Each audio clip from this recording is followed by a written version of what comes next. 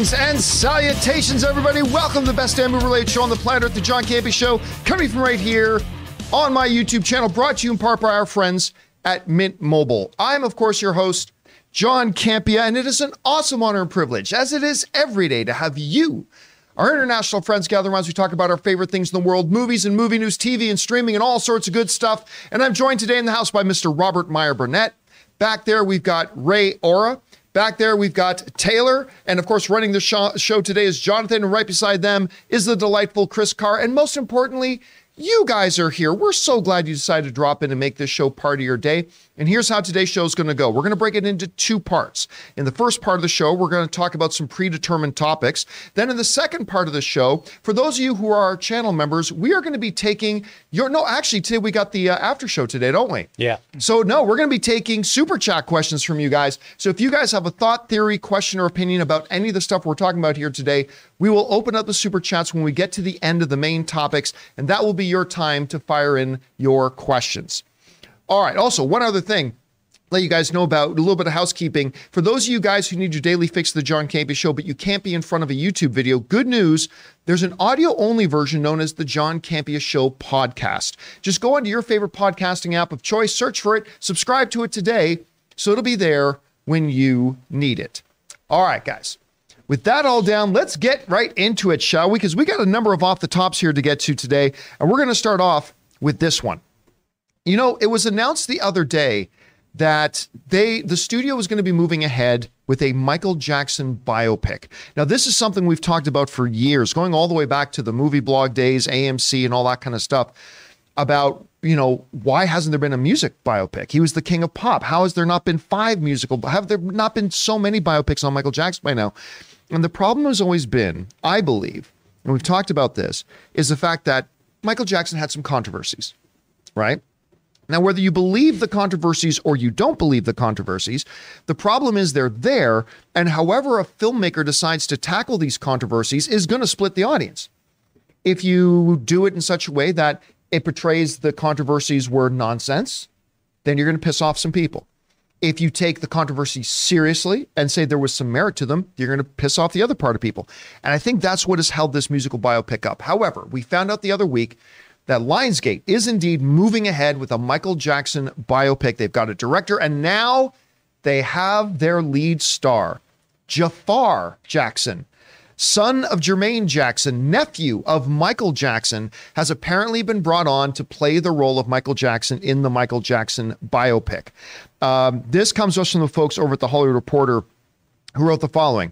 They said, according to Lionsgate, the film will address all aspects of Jackson's life, though it is unclear how the film will address the many controversies involving the late music icon, given the fact that, this is key, that the film is made in partnership with the estate of Michael Jackson, which has defended him against all accusations of sexually abusing children. Those accusations were returned to the public discourse thanks to the 2019 HBO documentary, Leaving Neverland.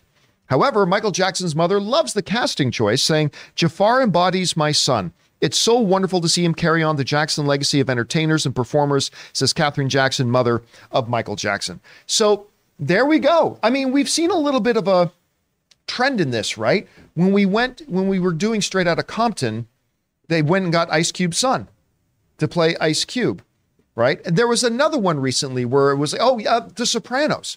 Yeah. Right? When they did The Many Saints of Newark and they needed a young Tony Soprano, they went out and got Gandolfini's son to play the role. So this is becoming a bit of a trend. It seems like something that makes sense, right? There's nobody you trust more than family. It is somebody who probably knows the family. They're going to have the direct ear of everybody in the family for anybody who wants to get the true nuances of Michael Jackson. It seems like a reasonable choice. Now, they say Jafar already has a music career. I have not heard any of his music myself, but they say he can sing and dance just like his Uncle Mike. So, Rob, you heard about this. What do you think? Well, in terms of the casting, you can see it, the resemblance, the picture. I mean, it's great. You can't, I have no argument with it. I mean, I do think, look, as a film, it's a very challenging subject to take on. I mean, obviously, you know, in the 70s and 80s, as a child of the 70s and 80s, Michael Jackson and the Jackson 5 loomed large. I mean, as a kid, you knew all their songs, and then when Michael Jackson started his solo career and did Off the Wall, and then of course, I mean, Thriller hit the culture with the force of a nuclear explosion, and then even after that, Bad. I mean, Martin Scorsese directing the music video for that. I mean, it was, he is an icon. He really is the king of pop, and there's no denying the amazing cultural importance that Michael Jackson represented for decades. So I'm curious. I mean, I actually met him once.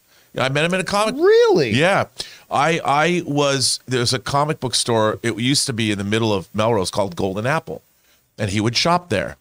And one day he came in, and with an entourage of mothers and their sons, they closed the store, and Sharon Leibowitz and Bill Leibowitz let me stay in the store. And I actually spoke to him.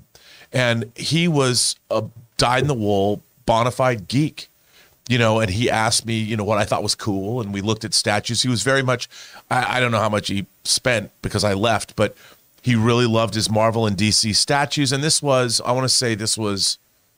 late 90s. And it was interesting because the energy that was coming off of him was as a fan. He was a fan. He loved comic book characters and he loved the collectibles. And so that was my interaction with him. But the kids were and he was explaining what certain things were, the kids and their moms and all this. And it was interesting because, when you meet people like that, at first, they're always surprising to me. Whenever I meet celebrities like that, they're always surprising because we were sharing our bond over comic book characters, and it wasn't just an affectation. Like, he knew his stuff. And it was interesting. That was my only interaction with Michael Jackson, probably for about 10 or 15 minutes. But I was like, he was just like anybody I'd meet at Comic-Con. Chris, we hear about this. We've got Michael Jackson's nephew is going to be playing the role, following a little bit of a trend that we've had. So two things. What do you think about the casting of Jafar? And I know we're not talking about an Aladdin remake. What do you think about the casting of Jafar? And secondly, with Michael Jackson's estate attached, is there any chance they dive too seriously into the controversy surrounding Michael Jackson? Or is this going to be a little bit more of a fair weather kind of biopic? I feel like this is definitely going to be more rose-tinted glasses.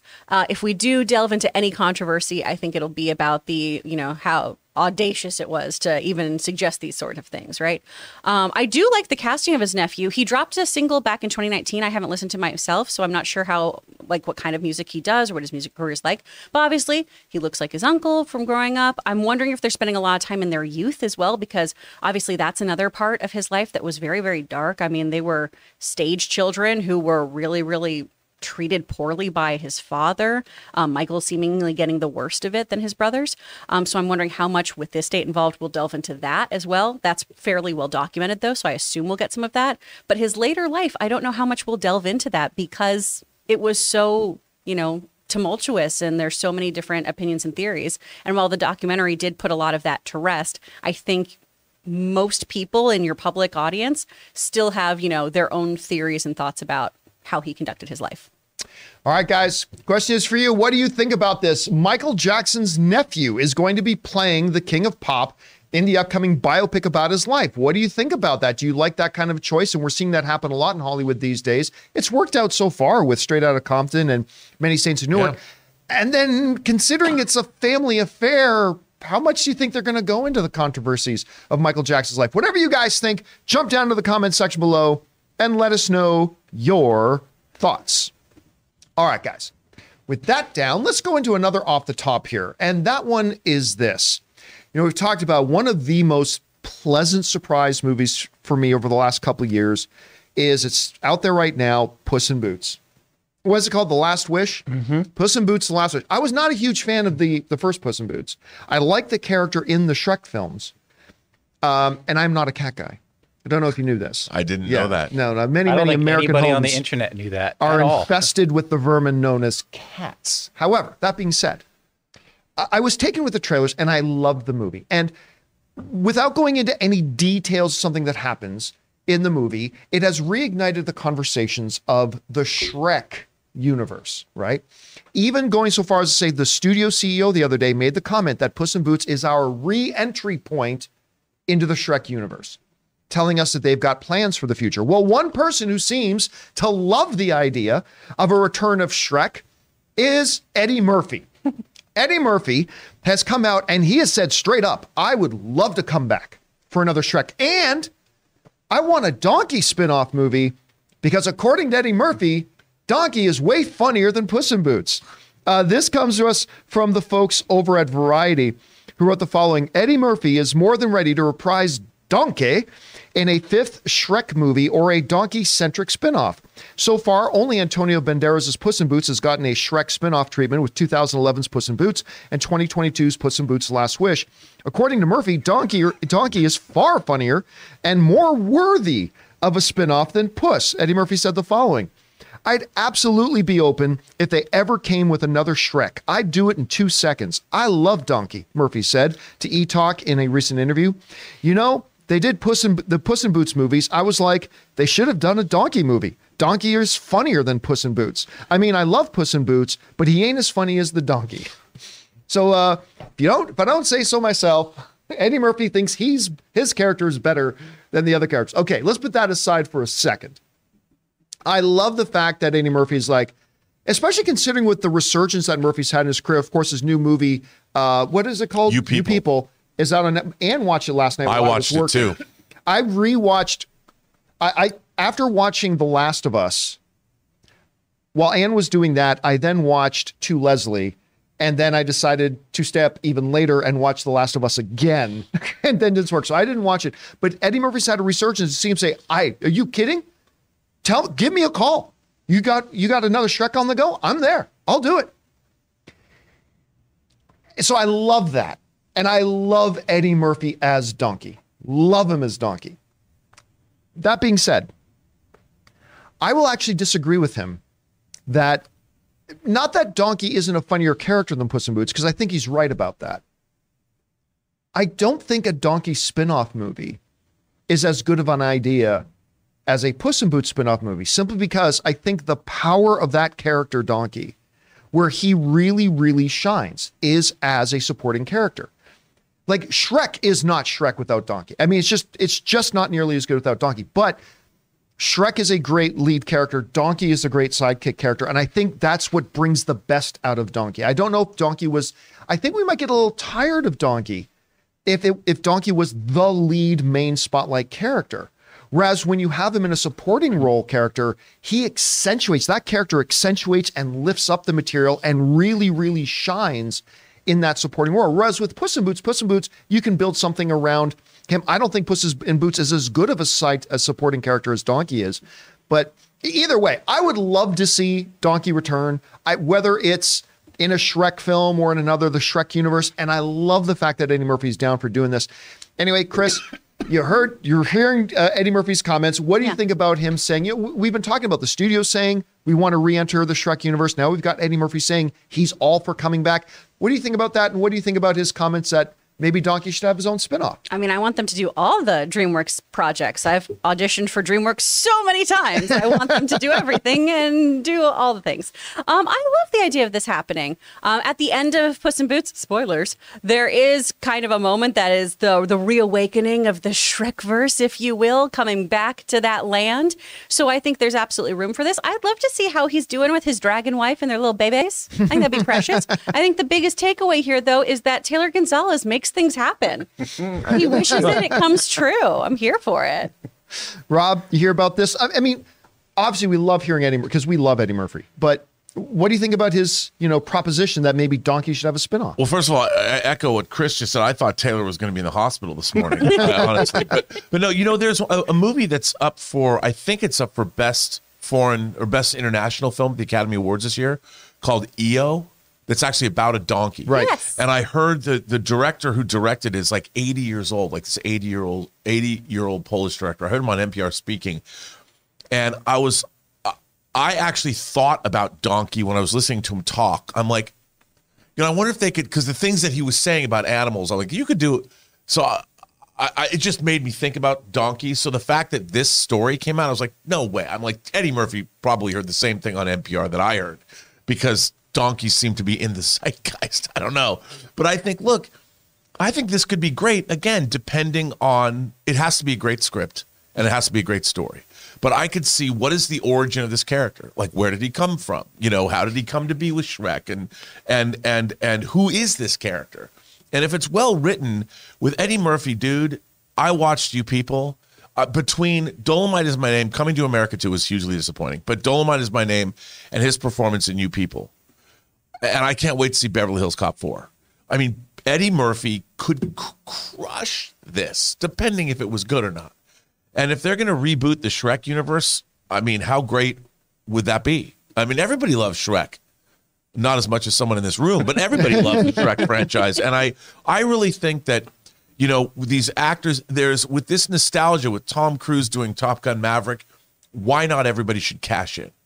And if they have a great script, I mean, like you said, the first Puss in Boots movie, I saw Last Wish. I loved it. Yeah, it was really good. I loved it more than I thought I was going to love it. And I'm like, this was, Antonio Banderas crushed it. And all the other storybooks, the Goldilocks, the Three Bears, it was great. But I would love to see it. You know what? I'll say this too. We haven't talked, and I'm guilty of this. I haven't talked about it either. You know, the more I think about it, when you look in the tradition, like of all of animation, like the great villains of animation, Jafar, Ursula, you know, all these things. You know what? That wolf in Puss in Boots is, I really think, one of the truly great. I'm not gonna say he's I'm not gonna say he's Scar. I'm not gonna say whatever. But he's so truly one of the great animated villains. Yes, yes. Because like when he would pop up, like I literally got chills. Like I would feel that's. I mean, I was really, really great. Anyway, guys, question is for you. What do you think about this? Eddie Murphy's saying, "Hey, you give me a call. You want another Shrek? I'm there." What do you think about that? And his assertion that a donkey spinoff movie would be better than Puss in Boots. Whatever you guys think, jump down to the comment section below and let us know your thoughts. All right, guys. With that down, let's get into a third off the top, shall we? And this one's kind of interesting, and that is this. You know, we are on day 30 of the James Gunn announcement watch because James Gunn told us in January, I'm going to start laying out the plans. I'm going to start, not all of it, but I'm going to start telling you guys the plans sometime in January. We are 30 days into January. Not much left. Got about, what do we got like 39 hours left of January? Not exactly sure. The clock is ticking. We're waiting to hear an announcement. But we may have just found out a little bit about his plans from an unlikely source in Dave Bautista. Now, of course, Dave Bautista is a close friend of James Gunn. James Gunn is the one who really put, outside of the world of wrestling, James Gunn is the one who really put Dave on the map when it comes to acting in the entertainment business, and they have been close, tight friends ever since. Now, we've talked recently about the fact that, well, for years, Dave Bautista has campaigned and wants to play Bane. And we've even said on the show, I've even said on this show, put your money on Dave Bautista being Bane now. James Gunn's his total buddy. He would make a solid Bane. I think you can put your money on that Dave Bautista is going to be Bane. Nope. He ain't going to be Bane because according to a report in Variety, Dave Bautista says he's actually met. He had a meeting, sat down with Peter Safran and with James Gunn and had a talk. And the basics of it was they told him, Dave, we love you, but you're too old. You're too old to play Bane at this point. We need to go a little bit younger. Now, that in and of itself is interesting because it tells us a couple of things. One, that they're not just playing, because listen, Dave Bautista is not too old to play Bane one or two times. He's not. Look at the guy. He's an imposing physical monster. And by the way, if the scenes we've seen at A Knock at the Cabin, he could easily come across as very articulate, intelligent, and menacing, like a Bane should. But was he born in the darkness? I was born into the darkness. I mean, maybe he's no Harley Quinn's Bane, which is still one of the greatest characters on television right now, but the actual character Bane has been so misrepresented. Harley Quinn we give a pass because that's satire. Bane as a character has been completely misrepresented. Like even going back to the Clooney, Batman, Bane was just this hulking monster. Bane is a that's his main power, is his intelligence, right? I think he could play him great in a one-shot movie. The very fact that James Gunn would say, you can't be Bane because at this point you're aged out. You can't play him at this point. To me, that suggests to me that James Gunn may have long-term plans for a Bane character. Nothing official, because it's only January 30th and we still haven't heard anything from James yet. But it tells me he may have longer-term plans. But buried in the headlines of Dave Bautista saying he's too old to play Bane now is a fascinating quote that nobody's really talking about. Because one of the things we've all been discussing is how extensive is this James Gunn, Peter Safran DC Universe change going to be? Is it going to be like a soft reboot? Is it going to be, we're going to keep some things and change some things? Is it going to be a page one restart? Everybody's had their opinions. Well, Dave Bautista had something interesting to say about that. This is from the article in Variety. Dave Bautista said this, and listen to his wording here. I have had conversations with James about that, playing Bane, Bautista said, but I think the direction he's leaning in, completely rebooting the whole universe, he's starting from scratch and starting younger and fresher, and I think you need to do that. I think for the DC Universe to be revived, you need to start from scratch, and I think you need to start with younger actors. You need to start to plan for the next 15 years, and I just don't think you can do that with me, he said, and I understand that. Again, listen to this. James Gunn is leaning towards completely rebooting the whole universe, starting from scratch, on and on and on. Now, Dave Bautista is also saying something that we have said a number of times. Because listen, we don't know what James Gunn's doing. But we have said for a long time, look, if you want to revive this thing, if you want to give this thing a fighting chance to be where the DC properties deserve to be, on par, success-wise, reputation-wise, all that kind of stuff with the Marvel films, you can't do it by continuing on with a universe that has fallen completely short of that. You need a fresh start. Now, whether or not James Gunn is do that, we don't know for sure. But Dave Bautista, who knows James Gunn very well, coming out and saying, yeah, I had a talk with him and Peter. I think they're leaning towards a complete day one restart, which this is the closest thing we've heard to any kind of a and I wouldn't call this a confirmation because it's not James Gunn himself. But this is a very, very close friend of James Gunn who had discussions about him, about being a part of the DC Universe. And it sounds like they're going for a complete restart.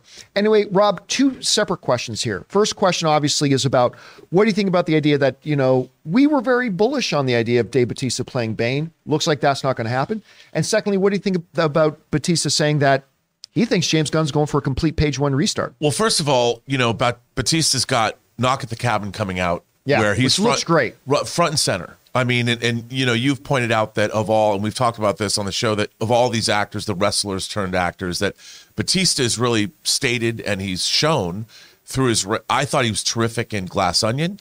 And now seeing this, he's really carving himself out an acting career, working with different directors, definitely tackling different kinds of material, because Knock at the Cabin is very different than his Glass Onion role. Or his Drax role. And I'm very excited, to be honest. I think what he said is what we've been saying about what James Gunn was going to do. A complete reboot, starting over, a reconceptualization, a reimagining of the DC cinematic universe from scratch. And that, John, has always been why I'm excited for it, because, look, we got a decade and we're still getting the remnants of what Zack Snyder and Christopher Nolan started with Man of Steel. And we're getting that ultimately with Aquaman, and that's kind of a fitting end. You had a decade of their vision of it with different characters and iterations of things. And that's a generation, that's in movie terms, that is a generation. It's a generation. Yeah. So the fact that we're getting something new and that there's architects behind it that are starting from scratch, that's exciting to me from an imagination connoisseur fan. I want to see what they're going to do. This is something as a comic fan I've seen, and I think with James Gunn, look, the guy who's doing this already created a franchise for Marvel that everyone said, Guardians of the Galaxy? And the fact that you've talked about how much you love Slither and what he did with Super, This is somebody that has worked in the business for a very long time, that is being given the reins of power. Basically, it's what all of us geeks dream of. Well, if I ever had the opportunity to do something with my favorite franchise, he's getting that opportunity. So by proxy, he's doing what we all would hope to do. And I'm very curious to see what he's going to do. And I think it's really exciting. By the way, just side question. Did you see the tweet he put out like a week or two ago? James Gunn put out a tweet where it's a picture of him at his breakfast table looking outside his window. He said, starting the day with coffee and comics. And I think that was All-Star Superman. And that, do you think that was just like, it just happened to be the one in front of him, or do you think he was giving a hint? I think that I didn't know if you saw it, but this weekend he put out a tweet. Somebody asked him, there's a whole tweet string about people waiting for this. Like, should we get Congress involved to find out? I mean, it was very funny. And it was because James Gunn came out and said, I don't know what the tweet was, but it was something he said, oh, you're going to find out. Meaning, we're going to get this announcement by the end of the month. All of these things have been tremors. They've been tremors leading up to the main event.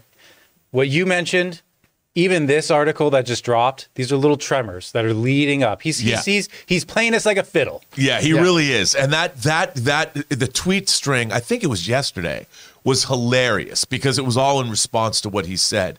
So I think whether today or tomorrow, there's going to be some big doings happening, especially on this show, because we're going to respond. Okay. Eddie Murphy is Donkey. But if he is in like an all-star Superman, who would you want him as? Would you want him as like a Lex Luthor, as Parasite? Do you want him to just be like working Dave at Cadmus? Bautista? Yeah. If, I don't know he's if reading he'll be that, in it. But if he's reading that for like role research, just wild speculation.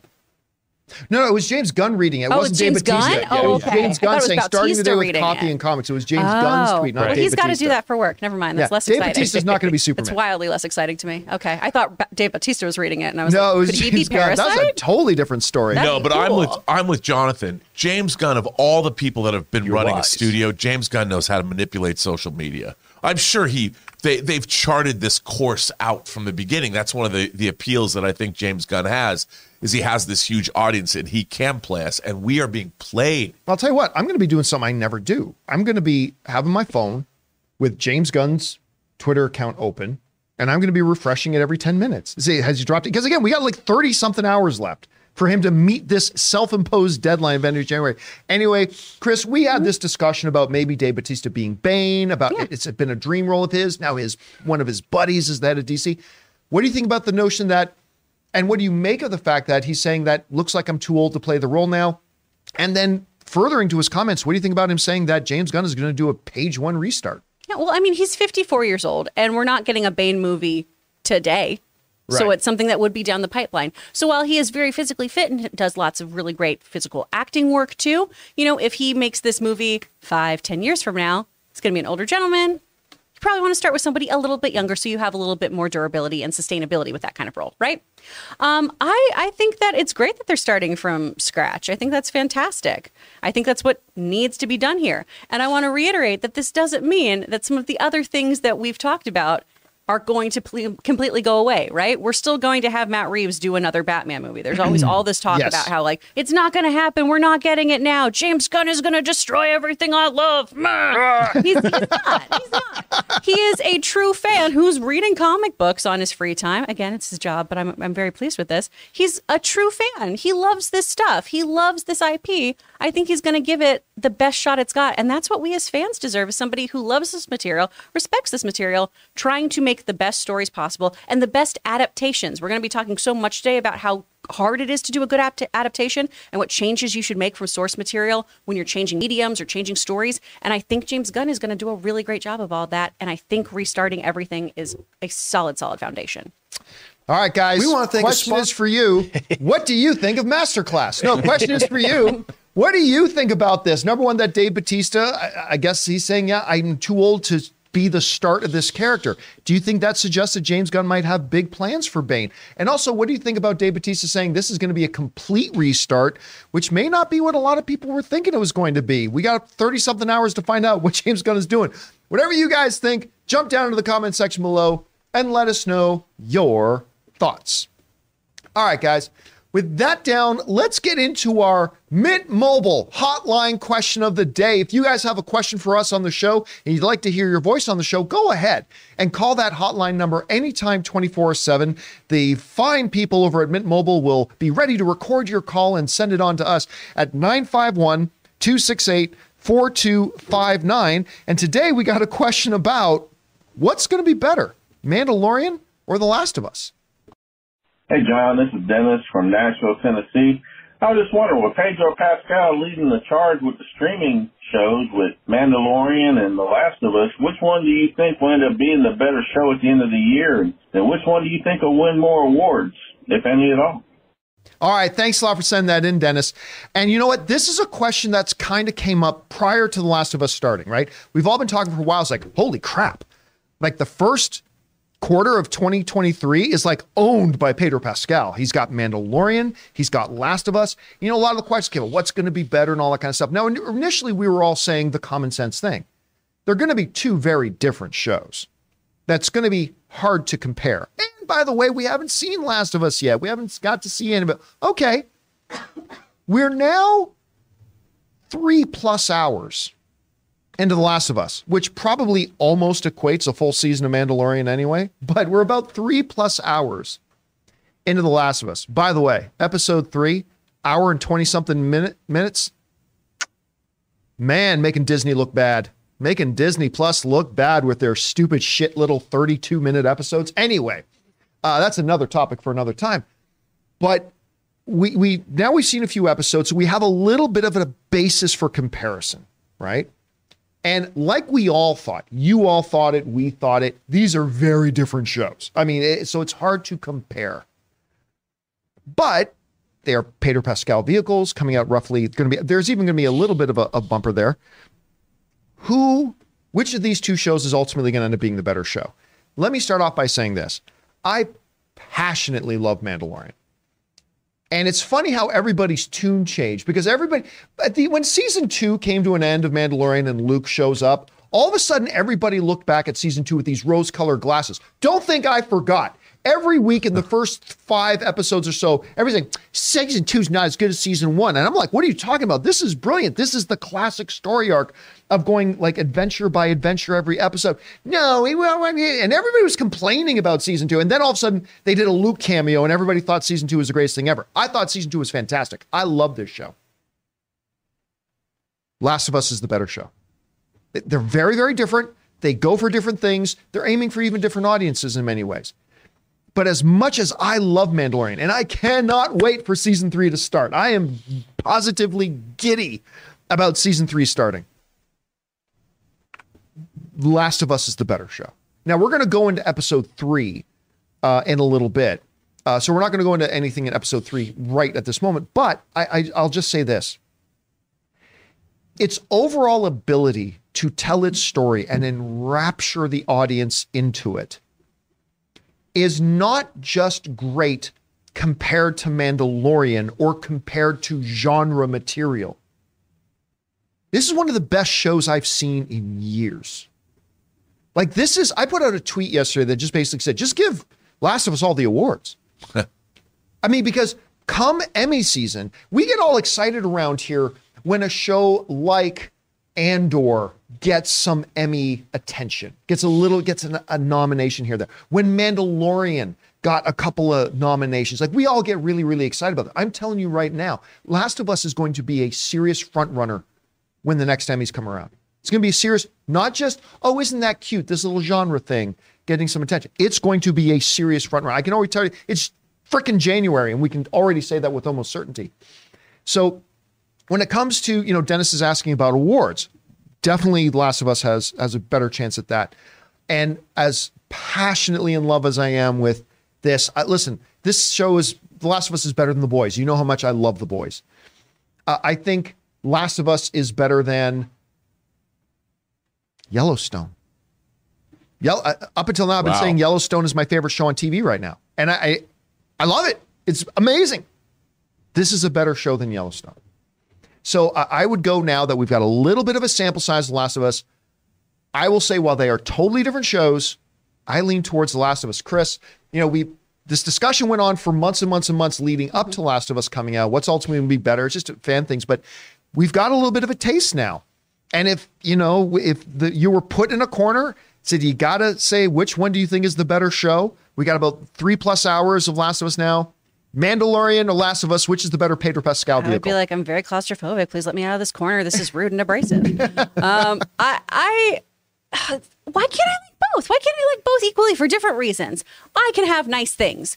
I think ultimately I have a little bit more fun watching Last of Us because I'm more familiar with it than I am with Star Wars ultimately. Like when I watch Mando with Logan, he knows so much extended lore. He reads all the novels. He has so many figures. He reads the comics and everything. Whereas I am more of a casual Star Wars viewer in that I've only seen the movies in the animated universe, which in terms of Star Wars does make you a bit more of a filthy casual than, some others. Whereas for Last of Us, when I'm watching this, it's, oh, what an interesting way that they changed this, or, oh, that differs from the lore in the game, or, hey, Bill actually said, I can have that kind of thing. So I think I find enjoyment in The Last of Us in that way of being able to experience it as a gamer again, and then also be really, really moved by that story.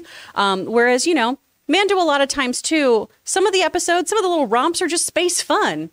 It's a very, very different vibe. If I want to have a really gut-wrenching emotional journey, apparently I'm going to watch The Last of Us.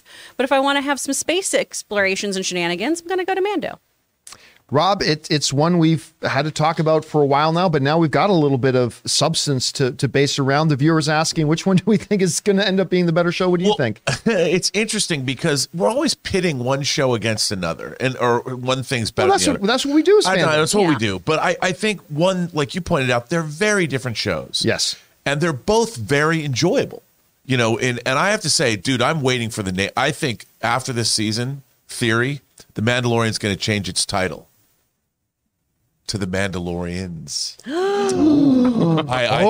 The gasp across the auditorium. I think that's going to happen because it looks that way. I mean, and I keep saying that, and how cool would that be? Filleth over. But anyway, that beside the point. I mean, it's delivering that pulp Star Wars goodness that we're looking for, and Pedro Pascal's awesome in the role. But even the experience of Pedro Pascal is so much deeper and resonant in The Last of Us. If you're just using Pedro Pascal as your bellwether, I think The Last of Us serves him better. We're getting to know him more. And even last night, I mean, it's amazing how they sort of used Pedro Pascal as a bookending, so to speak, the episode, which really surprised me. Because the format of the episode let's not go too much into the individual episode. Just how it ended. But but I thought it was. I thought it was. I mean, he's amazing in this show, and I think The Last of Us is. And I hate to say this because I hope people take it in the spirit it's intended. The Last of Us is about more than The Mandalorian is. I think that's a safe thing to say in terms of the human experience. And so I would say as a show that is more resonant, that has wider appeal to audiences beyond the fan audience, I think The Last of Us would be, by certain metrics, considered a better show. All right, guys, the question is for you. It's a question we've all been talking about in our fan circles for months and months and months. What do you think is going to be the better Pedro Pascal show, Mandalorian, Last of Us? Well, we've got a significant sample size now, 3+ hours, Last of Us. How would you see it? They're clearly very, very different shows, and we could absolutely love both of them. But if you had to give the edge to one, which one would it be? Whatever you guys think, jump down into the comment section below and let us know your thoughts. All right, guys. With that down, we're going to move into our main topics here. But before we do, we want to take a quick second here and thank one of the sponsors of today's show, our friends at Fume.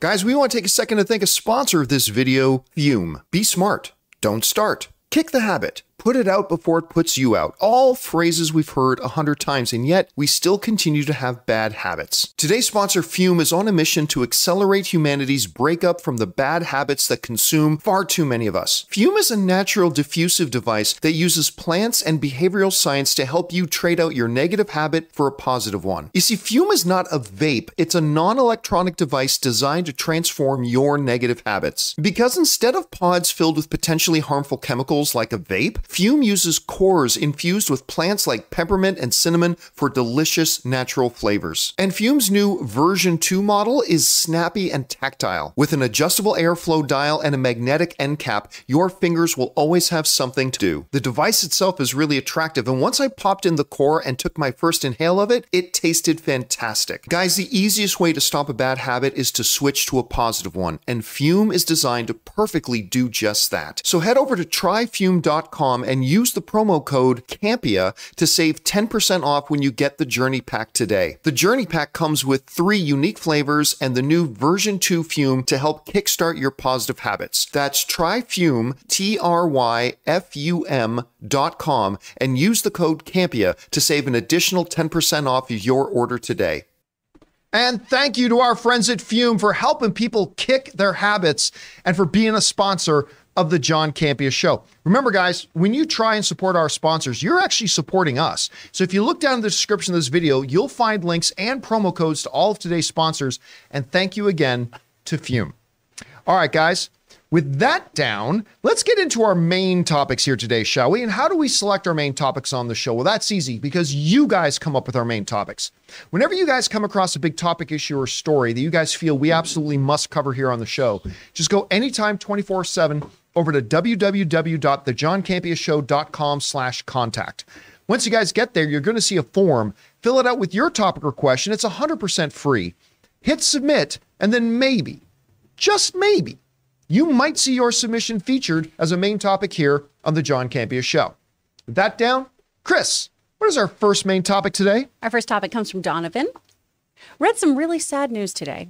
Actress Anne Wershing, who did the voice of Tess in the Last of Us games, died. She was one of those actresses who just seemed to pop up everywhere in a lot of stuff me and my wife would watch, like 24, Picard, Vampire Diaries, and recently The Rookie. Never a major star, but somebody who always made the show she appeared in better. Rest in peace. What did you guys think of her work? I was so sad when I read this because you're right. She was one of those actresses that I would always just see pop up. She was never a household name. I would always see her pop up, and I loved seeing her pop up. And you're right. Most recently, there's a show I really like, the Nathan Fillion show, The Rookie. And she had a recurring role on that as basically that world's Hannibal Lecter. She played an infamous serial killer known as Rosalind Dyer.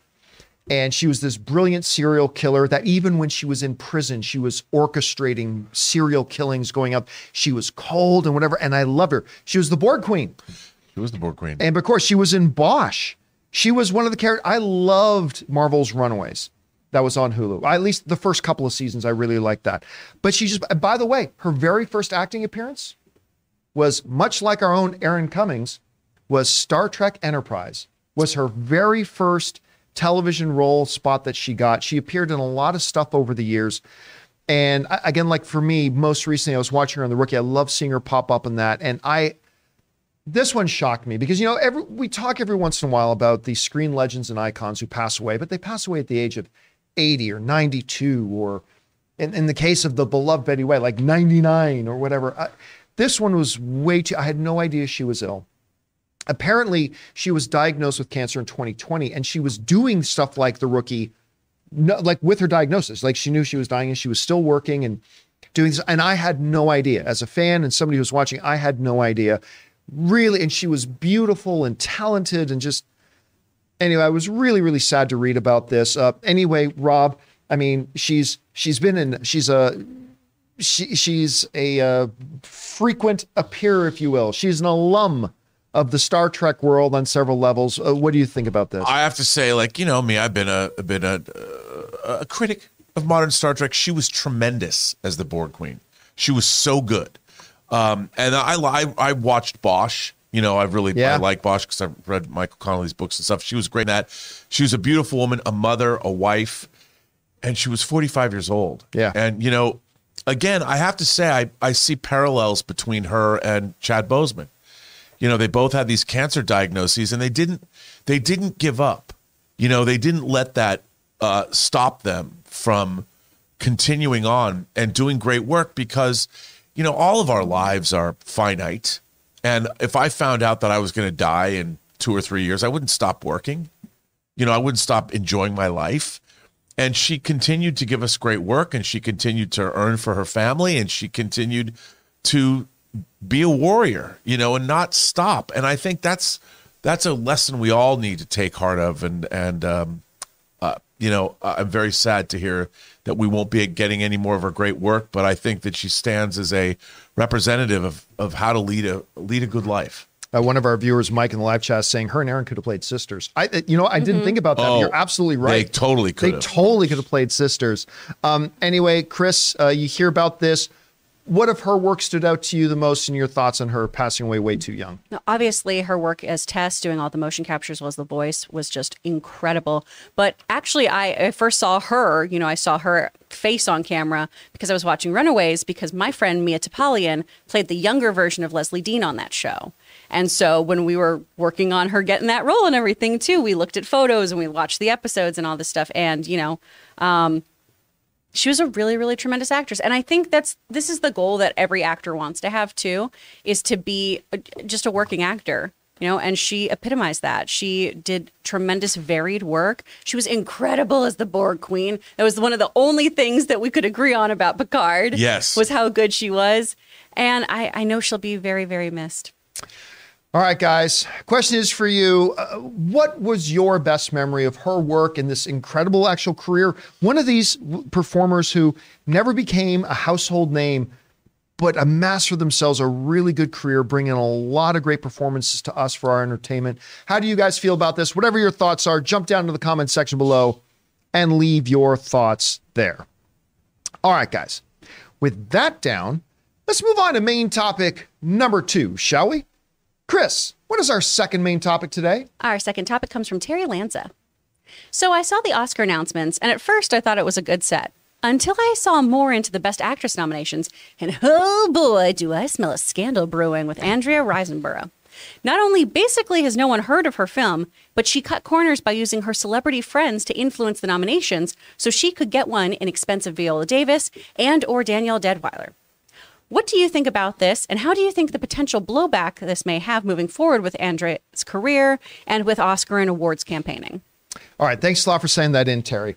And, you know, I knew we had to address this today because there's a couple of things here.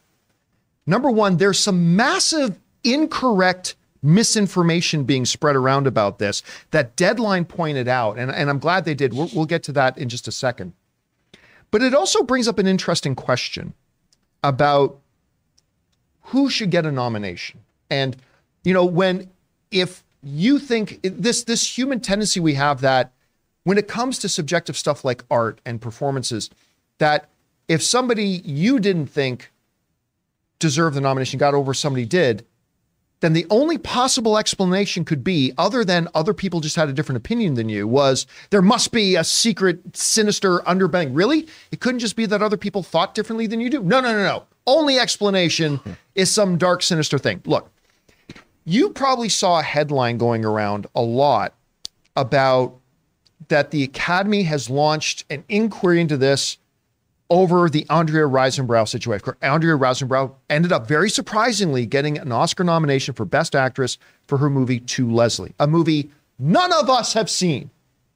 No, it made $27,000, not $27 million, made $27,000. Ain't nobody seen it. Nobody watched it, right? However, there's this thing started going around that the Academy was launching an inquiry into her nomination. Listen to me. That was not true. Deadline pointed this out themselves. The longtime entertainment veteran, Pete Hammond, wrote an article on this. And because of this, here's where it basically started. We can go over to my screen for a second if you want to, Jonathan. The Academy, what they did do is they put out this statement. And here's the statement they put out. And I want you to notice there is no mention of To Leslie, Andrea Riseborough, but this is the statement they put out. The Academy said, it is the Academy's goal to ensure that the awards competition is conducted in a fair and ethical manner, and we are committed to ensuring an inclusive awards process. We are conducting a review of the campaign procedures around this year's nominees. Not one, this year's nominees. to ensure that no guidelines were violated and to inform us whether changes to the guidelines may be needed in a new era of social media and digital communication.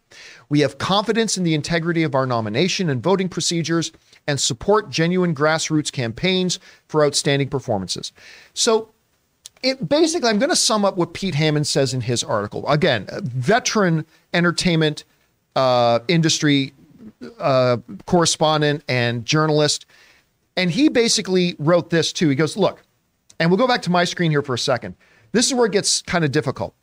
Peter Hammond wrote, I choose not to put words in the Academy's mouth in our headlines.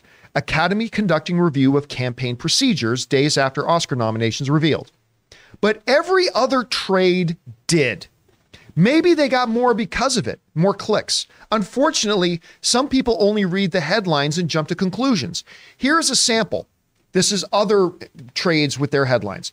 Academy investigates Oscar campaign process related to Andrea Riseborough's To Leslie nomination. Or Academy conducting a review after Andrea Riseborough's surprise Oscar nomination. Or Film Academy conducting a review amid questions about Andrea Riseborough's campaign. Okay, so here's the thing. Nothing in the Academy's statement said anything about Andrea Riseborough or the To Leslie nomination. What it does say is that we may need to take a look at the way our rules work in a new era of social media, digital communication, all that kind of stuff. Now, Pete Hammond, who I am relying on him here because he knows the industry better than I do, and he's actually thoroughly investigated the situation. I have not. But one of the things Pete Hammond is pointing out was that as far as he can tell, no rules were broken, right? That there are certain members of SAG who realized people never saw this work. Who is the star of Underworld again? Kate Beckinsale. Kate Beckinsale Kate Winslet. Sorry. Kate Winslet called Andrea Riseborough's performance in To Leslie. I think it's Riseborough. Riseborough? Yeah. I've been saying Riseborough. Thank you for correcting me. Riseborough. Thank you. I think, yeah. Kate Winslet, multiple award nominee and winner and all that. And one of the great actresses of our generation said this about Andrea's performance in To Leslie. She said, "It is the greatest performance I've ever seen." That's Kate Winslet saying that. Now, long before the Oscars, long before the Oscar nominations, long before that, one of the few recognizable trades that saw and reviewed the RogerEbert.com, you know, obviously Roger Ebert's not with us, but it's still an ongoing, well-respected movie. They called Andrea Riseborough the performance of the year. Now, nobody saw it, but I'm just saying, you have to understand, before there was ever any Oscar nomination, there was talk by the terribly finite number of people who saw it that this is either the best performance of the year, and some, like a Kate Winslet, saying, this is the best performance I've ever seen. Now, like everybody else, I had never seen the movie. And Christian Harloff was in here last week. He has seen the movie, and he had a chance to interview Andrea. And when we talked about who should win the Academy Award, like Christian was steadfast. He goes, Andrea Riseborough? Riseborough. Andrea should win. I'm like, that's interesting. I'm like, are you just, and I talked to him out. I talked to Christian. Are you just saying that because you interviewed her? He goes, dude, I'm telling you, I watched the movie because I was going to be interviewing her. It's the best performance of the year, I think. I'm like, better than Cate Blanchett. And he goes, I think it's the best performance of the year. Okay, so last night I decided I'm going to sit down after Last of Us and I'm going to watch this movie. A couple of pleasant surprises. I had no idea that Mark Maron was in it or Allison Janney was in. I had no idea these people. This is clearly a low budget film made with passion, all that kind of stuff. And I need to see what the hype was about. And I know this is going to get me in hot water, and I don't give two shits. She 100% deserved a nomination for Best Actress this year. I'm not saying Viola Davis didn't. I'm not saying Danielle didn't. I'm not saying who gets nominations is not about who didn't deserve a nomination. That's never what it's about. The only thing I ever care about when I look at nomination lists is, did that person's performance earn themselves in a subjective art, but did it earn them a nomination?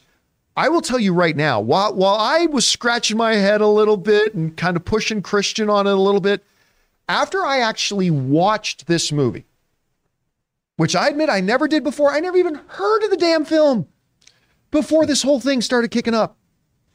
I sat down and watched this thing with my jaw in my lap. What she does in this movie, she is showing what a truly powerful, world-breaking performance can do to even a small-scale film like To Leslie. And it's a very small-scale film. Woman wins the lottery, changes like what happens when the good times run out and all that kind of stuff, and wrestling with that means for her life. Listen, I'll tell you what. After watching this, I am 100% convinced the only people making a controversy out of her nomination are people who did not see the movie. Because I thoroughly, it's all art, it's all subjective, we're all going to have different opinions, yes. I'm just telling you, I have a hard time believing somebody watched this movie and didn't at least come away with, well, okay, maybe she deserved a nomination, because it's that damn good. Now, according to Pete Hammond, he's saying that the way the rules are stated, no rules were broken. Individual actresses, like Gwyneth Paltrow or Jennifer Aniston, were saying, like, listen, guys, saying to their fellow SAG members, their fellow Academy members, you have to watch this movie. And they would have people come over to the house and watch the movie. Pete Hammond points out in his article, there's no rule saying you can't invite people over to watch a movie to make sure they've seen the movie. Right. Apparently there was nothing about, you must watch this movie and vote for Andrea for Oscar. No. There's like, you got to see this movie. And now maybe the Academy is like, hey, you know what? Maybe we need to look at our rules moving forward. How do we accommodate and compensate for the fact that it is a digital world now, social media? Do we need to make changes? I get that. But again, it doesn't look like any rules were broken. And at the end of the day, the only damn thing that matters to me are the people getting the nominations. Did they actually turn in a performance that was worthy of a nomination and not some piece of garbage where it's going to force us to go, how the hell did this happen? Andrea turned in. I would personally still give the award to Cate Blanchett. I would still give it to Kate. But I'll tell you what, if this was a movie that more people saw, it would be a 2-horse race, I think, between Cate Blanchett and Andrea. It's that good, this performance. Anyway, Rob, we've been seeing a lot of stuff over the weekend about this. What do you think about it? Well, first of all, I haven't seen the movie, but I watched the trailer on Saturday. Dude, you can see from the trailer what kind of a performance that she gives, because it isn't ostentatious. You get a sense of the story. And, you know, she, by the way, as an actress, I've always loved her. She was Tom Cruise's half of his effective team in Oblivion. Like, you'd never know. You'd never know that this is the same actress. And every time she's ever done a film, she has done nothing but turn in amazing performances. No, I'm sorry that I haven't seen To Leslie, because I really wanted to see it after watching the trailer. But, you know, comparing and contrasting, like there's a really ugly undercurrent about this situation that I don't like.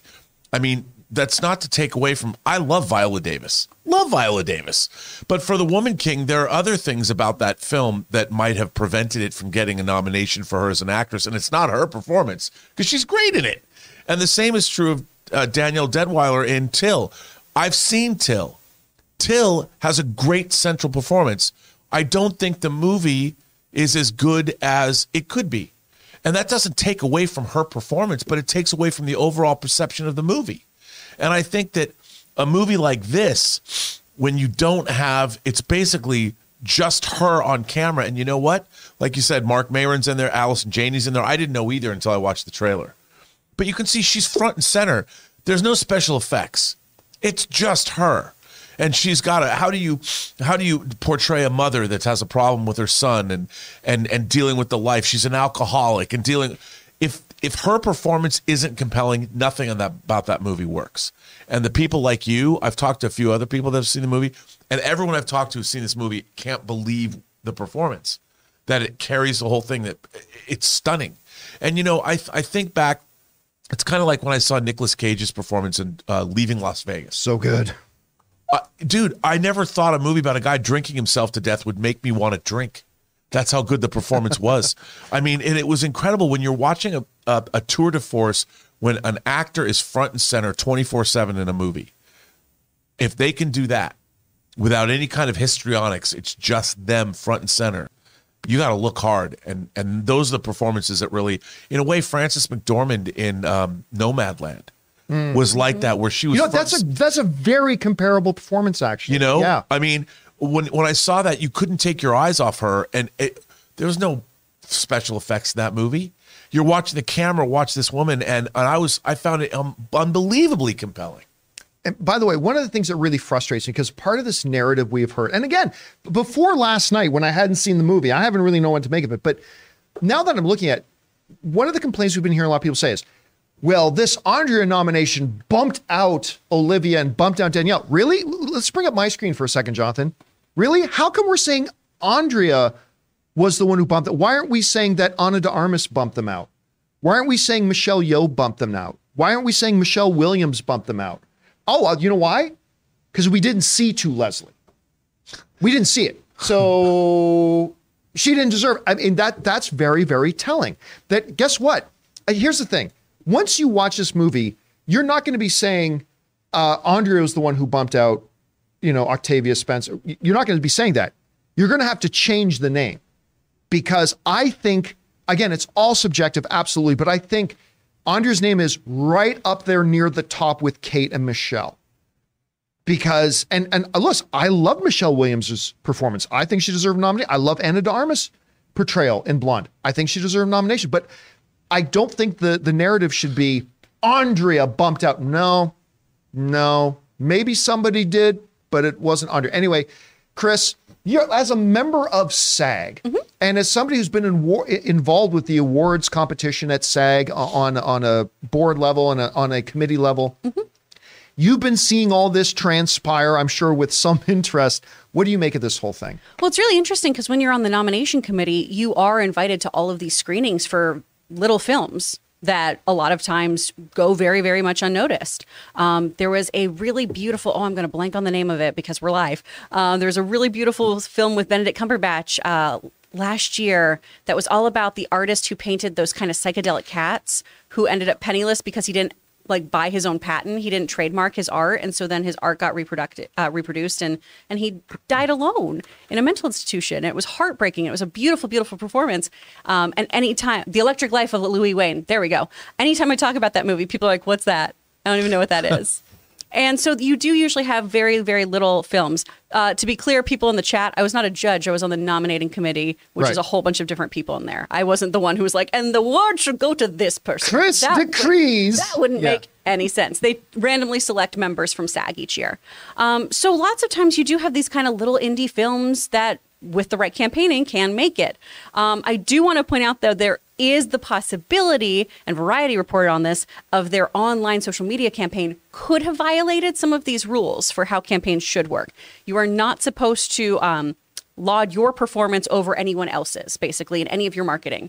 And they chose to use a snippet from Roper that talks about how, while he thought Cate Blanchett was amazing in Tar, this chameleon-like performance here exceeded any and all expectations and was so wonderful. And since they put that with some of this other marketing materials saying that she should be up for consideration, that's one of the things they're looking into. Now, does that feel a little bit like they're grasping at straws? Kind of.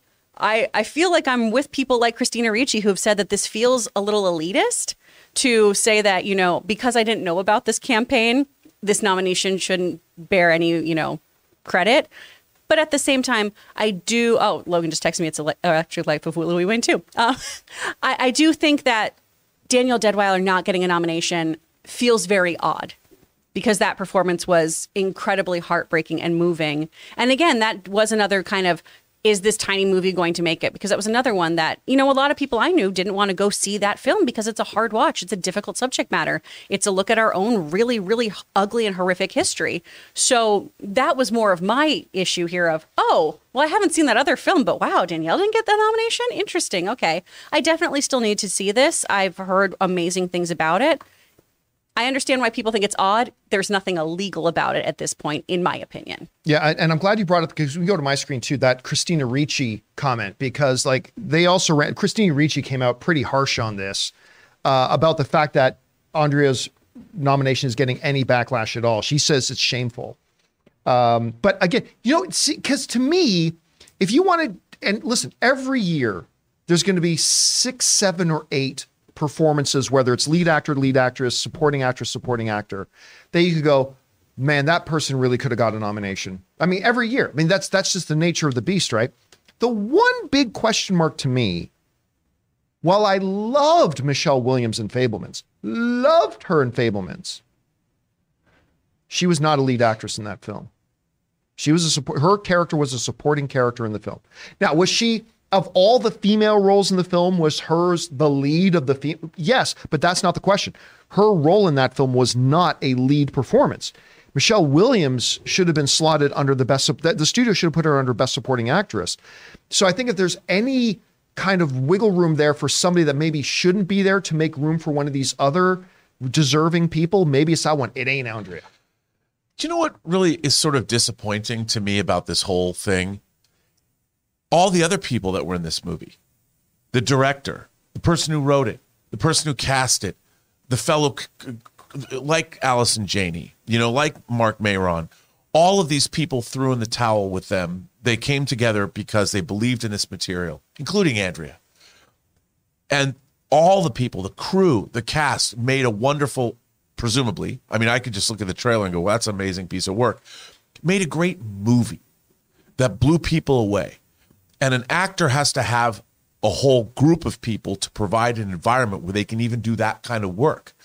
And this controversy, like so many controversies in our modern day, really takes away from the achievement that the film itself is.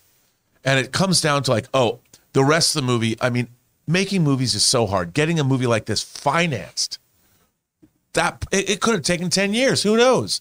But I really hate it when we take these elements out of movies and forget that a movie is a collective art form that a lot of people have come together to contribute to make happen. And I hope people remember to go watch this movie for the singular joys that it provides as a film. And I hope they go there because of this controversy and they realize that here is a movie that deserves all the accolades it's getting. Yeah, and by the way, guys, just a little side note: it's not available for free streaming on any of the platforms right now. I had to rent it or buy it actually on Amazon myself. I think it's available on a couple of the other platforms as well, but I don't think it's available for free streaming. It's not. I looked for a free option, I couldn't find it, so I had to get it on Amazon. But I highly, if you're just a fan of great stories and you want to see one of the best performances of the year, I highly recommend that you maybe tonight sit down, go on Amazon or one of the other services and get To Leslie and enjoy. Guys, what do you think about this whole thing? Jump down to the comments section below and let us know your thoughts. All right, guys, with that down, let's move on to main topic number 3, shall we? Chris, what is our third main topic today? Our third topic comes from Jamie Martin. Greetings from Ireland. Hey, John and crew, did you guys see over the weekend that Avatar surpassed Force Awakens as the 4th highest grossing movie at the box office? I just find it really funny that people still are trying to make this movie out as a flop. Do you think there's more of a possibility of it beating Titanic as the 3rd spot? Thanks and bring on the filthy. All right, thanks a lot for sending that in. And I mean, ho-hum, another Monday, another all-time milestone set by Avatar: The Way of Water. Hey, listen, I get it. There's some people that, John, why are we talking about Avatar: The Way of Water all the time? I don't know. We're a movie show, and this is one of the historic runs all time of any movie ever made. Can't imagine why we keep talking about it. At any rate, I think, you could break it into three groups of people. There were the group of people who thought Avatar was going to flop. There's no pop culture footprint. Yeah. And hey, listen, I was one of the people who said it doesn't have the pop cultural footprint as a lot of other things do. It died out fairly quickly. But then you get the second group of people that were kind of like me, where it's like, okay, Avatar, it's still Avatar. It's going to be a big hit. It's going to be a big hit. But the people like me in that group thought big hit, 1.5, 1.6, 1.7 billion dollars. People like me said, but I can't see it getting to 2 billion. I mean, it's going to be a big hit, but I can't see it being that big of a hit. Guess what? It came and went, the $2 billion mark. Came and went. It was right in front of it, and now it's in its rearview mirror. And now Avatar: The Way of Water, we can bring up my screen here, is now, not only did it become the 6th film all time to hit the $2 billion mark, then it entered the top 5 of all time. Well, guess what? It has now passed Star Wars Episode 7 for the number 4 spot. It is now the 4th biggest film in history at $2.116 billion with a B dollars. Now the question becomes, can it enter the top 3? For James Cameron, it's irrelevant. James Cameron has the third film of all time already with Titanic. So either way, it's going to be a James Cameron film. So we were talking before about, guys, there's a chance that of the top 5 films of all time, 3 out of the 5 could be James Cameron films. Guess what? That discussion's over now. Now the discussion is 3 of the top 4. 75% of the top 4 all-time box office films are by one Canadian kid. One guy has made 3 of the top 4 biggest films in history, and the only other film that's in that list is a film that required 15 A-list stars, 12-year build-up, 20-plus films building up to it, and Avengers Endgame. That's the only film that can stand in the presence of 3 James Cameron films that are now 3 of the top 4 by one guy. By one guy.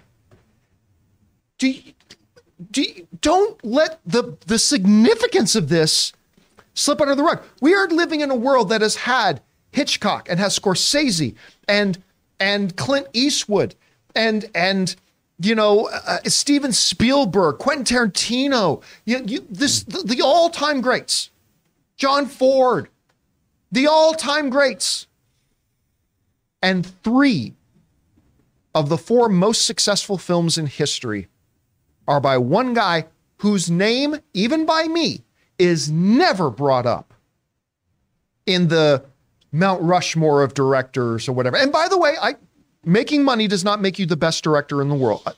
I still wouldn't put James Cameron on the Mount Rushmore. I'm just saying that what this guy has accomplished here is stupid. It's stupid. Now, the 2 questions that remain. Number 1, can it catch Titanic? So let's look at this list again. Can it catch Titanic? Right now, it sits about $78 million behind Titanic. It can. It can. To get in the number 3 spot. Again, for James Cameron people, that's kind of irrelevant because they're both 3 and 4 spots are both going to be James Cameron films, whether one's over the other. The second question becomes the more interesting one. Could it catch Avengers Endgame? I have said for a while, even when it looked like it was going to get to that $2 billion mark, but I think everybody agrees.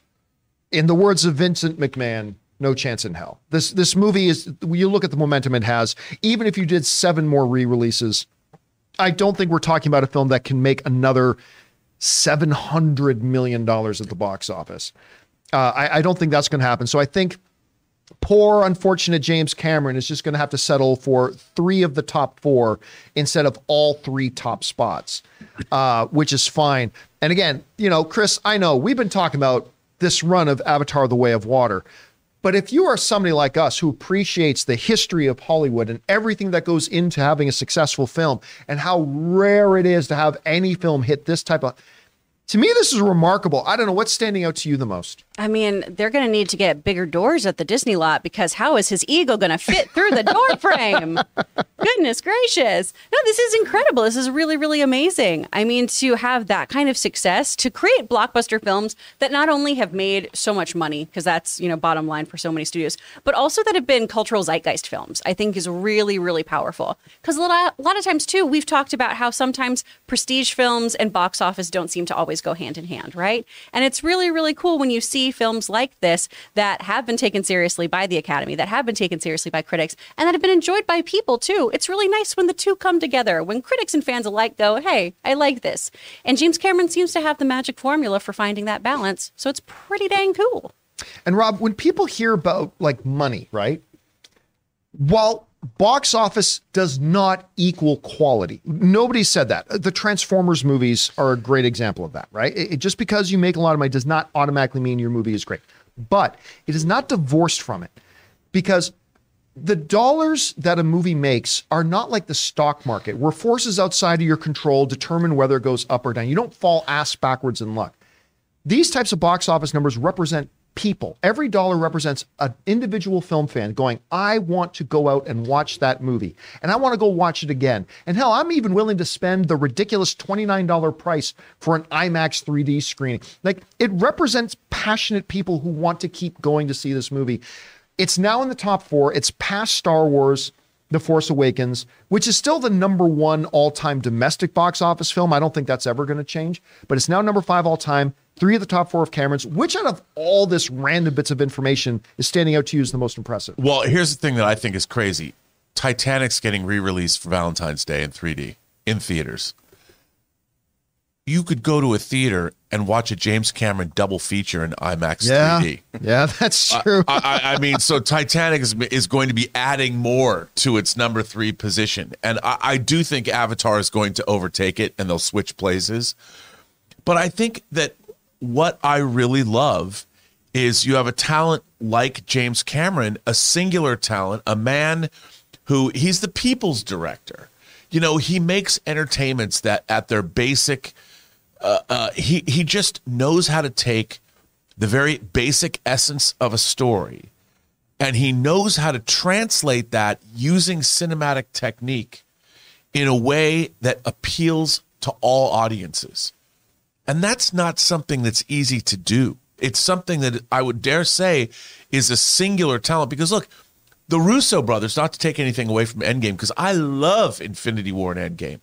But we all do, for sure. Not only did it build on all the Marvel movies that came before it, but the Marvel way of making movies, much like the Marvel way of making comics, you have a whole visual design department and a previs department. And there's a lot of people that are working to create those movies.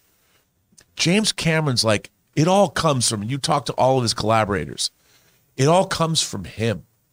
You know, it begins and ends with James Cameron. And he is the driving force behind the technology, behind the vision, behind the fact that you watch the making of The Abyss, and when everybody's gone home, he's sitting on the bottom of that nuclear power, the unfinished thing, watching dailies in a dive suit underwater. I mean, that dude there's been nobody like him in the history of film. There'll never be another person like him again. So it is not surprising to me that he is who he is. And you know what? At the end of the day, who wins? Well, sure, Disney stockholders, Disney whatever. wins. but I think ultimately audiences, year after year after year, he's been providing entertainment to us. Next year will be the 40th anniversary, 2024, of Terminator.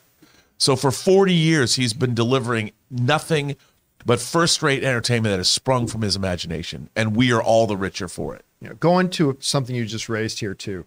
Let's look at it from the Disney angle. Now, of course, Disney now, they did not make Titanic, but they now own that. These are properties, Avatar, Titanic, these are all properties that are under the Disney umbrella now. So here's just something fun. When we go back to this list and we look at this, the top grossing films of all time, number 1, Disney film. Number 2, Disney film. Number 3, Disney owned film. Number 4, Disney film. Number 5, Disney film. Number 6, Disney film. Number 7, Disney adjacent. Disney adjacent. We'll call that one a tie with them and Sony. Number 8, you have to go all the way down to number 8 to get one that's completely divorced from Disney, and that's Universal's Jurassic World. Number 9, Disney film. Number 10, Disney film. Number 11, another Universal up there. Number 12, we got a Paramount. Number 13, Disney. Number 14, Disney. Number 15, Disney. Number 16, we get into Warner Brothers. I mean, it's not only for James Cameron, 3 of the top 4, but also it's a pretty good run for Disney's owned stuff right now. Anyway, guys, question is for you. Avatar: The Way of Water, by the way, number 1 at the box office again this weekend for its 7th week in a row. Again, only 3 films in the past 25 years. This is the stunning one to me. Only 3 movies in the last 25 years have been number 1 at the box office 6 weeks in a row. And they're all James Cameron films. What do you think about this thing now? It has passed Star Wars: The Force Awakens. Whatever you think about this, guys, jump down into the comment section below and let us know your thoughts. All right, guys. With that down, let's move on to main topic number 4. Chris, what is our 4th main topic today? This comes from Ben Williams. Hey, John and crew. I'm a huge fan of your show. So I just saw a report saying that Amazon Studios secured the rights for Tomb Raider and that they're planning on making a TV show and a connected feature-length film. What are your thoughts? And thanks, and bring on the filthy. Thanks a lot for saying that in, Ben. And yeah, listen, when the most recent Tomb Raider movie came out with, why am I forgetting Rogue One star's name? It was Alicia Vikander. Yeah, with Alicia Vikander playing Lara Croft. I actually liked that movie. I did too. I had a good time. It wasn't great, but I enjoyed it. It was a very pleasant surprise in a world filled with really crappy video game adaptations. That Tomb Raider was pleasantly fun. It was pleasantly fun. I was looking forward to them doing a sequel, but then we found out they're not going to be doing that. But now we get word that there are plans for the Tomb Raider franchise. This comes to us from the Hollywood Reporter, who writes the following, because Phoebe Waller-Bridge is getting connected in here. The Emmy-winning Fleabag grad is readying a TV series based on the popular video game turned action movie Tomb Raider. The project, which is in the development stages, is the latest to stem from Waller-Bridge's recently renewed overall deal with the retail giant and streamer. Sources tell the Hollywood Reporter that Waller-Bridge is attached to write the scripts for Tomb Raider. Waller-Bridge does not plan to star in the TV adaptation of the property, which spawned a 2001 and a 2018 film adaptation starring Angelina Jolie and Alicia Vikander, respectively, as the adventuring archaeologist. So Phoebe Waller-Bridge has been winning like awards left, right, and center. Fleabag. She's written for James Bond. She was supposed to do that Mr. and Mrs. Smith thing. She's still billed as the co-creator of it. Right, with Gambino, but she walked off it because her and Gambino, who have both gotten on social media, says, hey, we're still really good friends, but they had different creative visions for what thought Mr. and Mrs. Smith could be. So Phoebe walked away. This is interesting because Amazon, it appears, has really decided to get into the game. Because not only with, Lord of the Rings, we've got the God of War coming up. And oh my God, if Sony Studios what they've done with Last of Us, if they can kind of repeat anything close to that with God of War, we're in for something special. Fingers crossed, who knows? But they are very serious about this. And they're talking about worlds that connect with a series, maybe movies, video games. And here's the thing. Amazon, we should do a whole story on this sometime, but Amazon is one of the few places that has what you could define as unlimited money. You got to remember, Amazon, while they don't seem in our heads as the big players like Warner Brothers, Disney, stuff like that. Today, Amazon could buy and sell Disney 20 times over. Like that. Without breathing, without blinking. They could buy and sell Warner Brothers 20 times over. That's the type of resources Amazon has. And if they believe they can really get into that market, whether they're right or wrong, they absolutely have the resources to do it. And they seem to have grand designs. Now, I don't know about a Tomb Raider as a series. Like, how do you have the swashbuckling adventure week after week? The way modern sensibilities are for this type of thing. I'm not really sure, but you're getting an Emmy award-winning writer involved in this with Phoebe Waller-Bridge. And of course, we're going to see her on screen coming up here in the next Indiana Jones film. But I think this is fascinating stuff. I'm looking forward to checking it out. Anyway, Rob, you heard about this. What do you think about the pairing? First of all, I'm a fan of Phoebe Waller-Bridge. I loved Fleabag. It was great. Yeah, a lot of people love that show. And what's really interesting about her, like, as soon as she was attached to like Indiana Jones, people freaked out about her. But if you think about her in terms of where she resides in the business, she's a great performer. She's an actor and a terrific writer. And when Daniel Craig brought her on board, No Time to Die, to punch up the script, he wanted the female characters, the voices of the female characters punched up a bit. If you're an actor and you've watched Fleabag, of course you would do something like that. That made sense that Daniel Craig, and if you know anything about his personality, he's looking out, how can I make my movies better? Or how can I make my performance better? She's a really talented individual. So it doesn't surprise me. I found it interesting. Like, maybe she's a fan of Tomb Raider. You never know. But the fact that they brought her on board and that she already had an overall deal with Amazon, because they probably asked her, what do you want to do? And I bet she probably said, you know what I'd like to do? And it was her because she'd been working on Indiana Jones maybe, and she thought, I have this idea for how we could do this show. And I'll bet you she's really passionate about this character. It's not just some... I love that you just point out something I overlooked. That's really true. Like, she's been working on Indiana Jones. She's been working in the swashbuckler adventure thing, like shooting on off for a long time. That might have a connection to this. That's a great point. And maybe she's a gamer. Maybe she actually played the game and she's like, you know what I'd really like to do? I'd like to do this. And Amazon's like, I mean, no one just randomly anointed her the keeper of the Tomb Raider franchise. I really do think she either went after it, it was her idea, and it was something that because what? A strong, action-oriented female character. She wrote for Bond. She was in Indiana Jones. It seems to me to be a pretty good fit, and somebody that's coming right off franchises that would give her insight into how to make these things. She didn't just write for them, but she watched these films get made and work through the production process and was in Indiana Jones working with James Mangold. So she probably learned a great deal about how do you accomplish action sequences and mounting projects like this. So before everybody, I can already imagine the op-ed think pieces and all this that I haven't gotten into, but it's like I always beg people to stop and ask yourself, why do these people get in these projects? Before you get mad about it, why don't you look into what brought them there and realize they might have a very good reason. It's not just, and I think Phoebe Waller-Bridge probably went after this because she was passionate about it, and that's what you want from any creator. Yeah. And by the way, studios were lining up to sign her to first look deals and stuff like that. Again, you don't get a lot of Emmy winners on there. Anyway, Chris, you hear about that. I mean, it's not one I would have guessed, but when I saw the report come out, I was like, this oddly makes sense to me. I don't know. What do you think about it? Oh, I love her so much, and I love this. I mean, she's an incredible creator. That's how she's made her mark here. She's always created her own content or created content for others that really, really does heighten what we kind of expect from leading female roles. Look at Killing Eve. That is a wild, wild show that really, really launched Jodie Comer's career and gave her so much to play with and made her just be this wild, often unlikable, often violent character. She really, really can play with dynamics in such an interesting way. Didn't she write for that too? She was the creator of it. So, it wasn't, okay. Yeah, she created it. Well, there you go. Yeah. Based on those novels. Mm-hmm.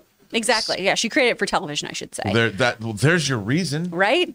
So she, I think, will do a phenomenal, phenomenal job here. Plus, these latest installments in the games, too, have really had this lovely narrative of following Laura, in her father's footsteps. If you do the whole kind of thing we had in this last series of films of the shipwreck and going through that, you do have the opportunity for treating it kind of like a Lost situation, or maybe bringing in some of the sensibility of like a Mandalorian kind of show, right? Where we have a narrative through line, but there's lots of different kind of twists and turns and actiony moments that can happen. I think the big thing here is to kind of keep that archaeological through line throughout it. And I think she's going to crush this. It's going to be fun. Laura Croft is going to have quips. Pedro Pascal will ever be able to find a show where he's not the lead and protagonist taking a young prodigy off to a group of people that are waiting for them. Anyway, I got to ask Ray this, because the first, I remember with the new Tomb Raider, Ray. The new generation of Tomb Raider, Ray was the first one I saw playing those games. I know you were big into those Tomb Raider. What do you think about them doing this as a television series as opposed to continue with and maybe making some movies too, but as opposed to carrying on with what they've done before? It all depends on how they're going to go about it. If it's going to be more serious, like I actually liked the last reboot. I wish they made another one. Yeah, so did I. If she follows the games the way they are, like Chris was saying, like it'll be good. Like, but I don't know. It all depends if there's an audience for it. It's like a Indiana Jones series is supposedly or something like that. Oh yeah, we have like getting the young indie again. Yeah, we have like that National Treasure that's on Disney Plus right now. We got a couple of things that have the same sort of tone, right? I guess. But yeah, I'll actually watch this. What important to me would be who they cast too. That's the big question, right? Like This is kind of like a Bond situation. Who do you cast for this? Because it ain't going to be easy. It doesn't have to be a big name, but getting I don't think it's hyperbole to say this will all hinge on getting the right person. Because when you've got a show that's about this iconic character, who you're getting to play that character becomes your make or break moment, right? You get the wrong person to play it, it's game over almost before you start. It has to be someone who's like athletic or what, because she's jumping through and like hanging on by her. I forgot what those things are called. Fingers. Those things that she used to climb. The hooky spike things. Yeah. But remember the workout video? Remember before the movie came out, the last Tomb Raider? Remember the workout videos that Alicia Vikander put out? And she's doing these chin-ups, and there's a cameraman behind her on her, not bareback, but she had the thin strip tank top, right? Yeah. And there were muscles popping out that I didn't know were a part of the human physiology. So you're gonna have to get somebody who's tremendously in shape. And one last thing, if they can match The Last of Us, like the setting where it looks, it's not like Rings of Power where it looks like they're on a fake set or whatever like that. Because sometimes Rings of Power, that's what took me out of it. Like when they're supposed to be in the forest, but you could tell the background is separated from the tree. Yeah. If they could do it like Last of Us, where it actually, I'm blown away at the city, the destroyed city, when they do those big pan outs on The Last of Us. If they can make the environment look like that, then I think. Well, they did in the last movie, right? Because they actually did practical effects. They actually went out to some island. Yeah. They actually shot this thing, and it looked incredible. Anyway, guys, question is for you. What do you think about this? Emmy winner Phoebe Waller-Bridge is now going to be writing a Tomb Raider franchise, not starring in it. It's going to be interesting to see who they get. How are you feeling about this? Whatever you guys think, jump down into the comment section below and let us know your thoughts. All right, guys, with that down, let's move into our fifth and final main topic here today, shall we? Chris, what is our fifth main topic today? Our fifth topic comes from Plot Twisties. Hey, gang. The Last of Us Episode 3. Wow. What a beautifully sad love story between these two guys. Nick Offerman and Murray Bartlett killed it. This show is killing it.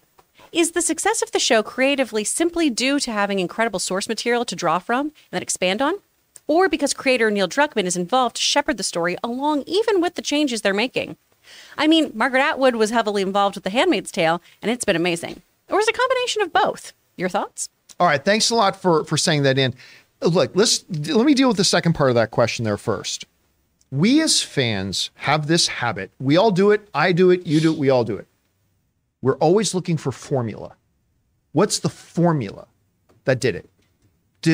A lot of people think R rating in comic book movies is the formula to success. Well, we know that's not true. Some can, some don't. Is the Marvel formula, the way you're supposed to make these things? No, it worked for Marvel, won't necessarily work for others. But that's what we do. We look for formula. Why is The Last of Us so good? Is it because they have Neil Druckmann in it? And there's been a lot of adapted material that has been fantastic without the original creators involved. And by the way, some adapted material with the creators involved that turned out to be total piles of dog dung. So I don't think that's there. It works because they just found the right. Listen, sometimes making great on-screen entertainment is about capturing lightning in a bottle. Get good people. They got Mazin in there. The guy who did Chernobyl, which is like one of maybe the best miniseries I've ever seen. And he also has 25 years of industry experience behind him. Yeah. And listen, you know who nobody's giving any credit to? But I'm sorry, it's because if this show was bad, we would be giving them blame. Sony Studios. I mean, listen, let's just call it. If this show was bad, everybody would be pointing fingers at Sony. And they would deserve some of that. This show is remarkable. You have to give some of the credit to their new studio division as well. It is what it is. I'm not saying lion's share. I'm just saying if we're going to point fingers of blame, which we would be doing, we also got to point fingers of credit. So let's move beyond the question of formula. I watched last night's episode of The Last of Us, and our buddy Tommy was over at our place watching football with a bunch of us. And as we were going into the theater room to watch Last of Us, he mentioned, I heard this is like the episode. I'm like, come on, really? Episode 3? I think we're just getting introduced to a couple characters here, blah, blah, blah. I don't know if it's going to be all again. By the way, we're not going to go into heavy spoiler details here about last night's episode. We will be doing that a little bit later today at 3 p.m. as we do our Last of Us open spoiler discussion at 3 p.m. where we will talk in all open spoilery goodness and all the details of The Last of Us. Make sure you guys come back and join us again. Once again, that's at 3 p.m. Later today. That's 6 p.m. Eastern Standard Time. All right, so let's get to last night's episode. I put on Twitter that I believe last night's episode of The Last of Us, which totally caught me by surprise, was a top 5 best episodes of television of the last 5, maybe 10 years. That was a motion picture. That episode of Last of Us last night was its own standalone motion picture. It was long enough to qualify for being a feature film. It was 75 minutes long, I think, without credits. I watched this thing. I was instantly in love with the characters. And we're not even talking about the Joel and Ellie stuff. I was immersed in this world. And by the way, I get this, I understand this. I read some criticisms, mostly everybody's lauding this as the greatest thing ever, but I read some criticisms saying, it didn't really further the story of the show. I'm like, what do you, setting the world, understanding what's at stake, what people are striving for and what has been lost in this world, and understanding the context of the world itself and seeing these types of stories is every bit as important to furthering our understanding and narrative of the overall story as it is. Guess what? We will better understand Joel and Ellie and what they're fighting for and what they're going for because of this episode we just watched. This was Ron Swanson at his best. Nick Offerman in this thing. And what's the other actor's name again? Murray Bartlett, I believe. Murray. From White Lotus. I am telling you what, it's very rarely that I've seen a show or a movie that could get me so emotionally invested in two brand new characters so quickly. So quickly. This was an episode with humor. I mean, I'm sorry, without giving any context so you don't know what I'm doing, there's a dinner scene, camera does a quick pan back, and he's sitting there with a gun in his hand on the table, and I just about died. I mean, it was so funny. To a final shot of a camera panning back of an open window, which is symbolically one of the most beautiful things I've ever seen shot in a television show. And again, if you haven't seen the episode yet, you have no idea what I'm talking about. No context, but a camera, simple pan backwards of an open window.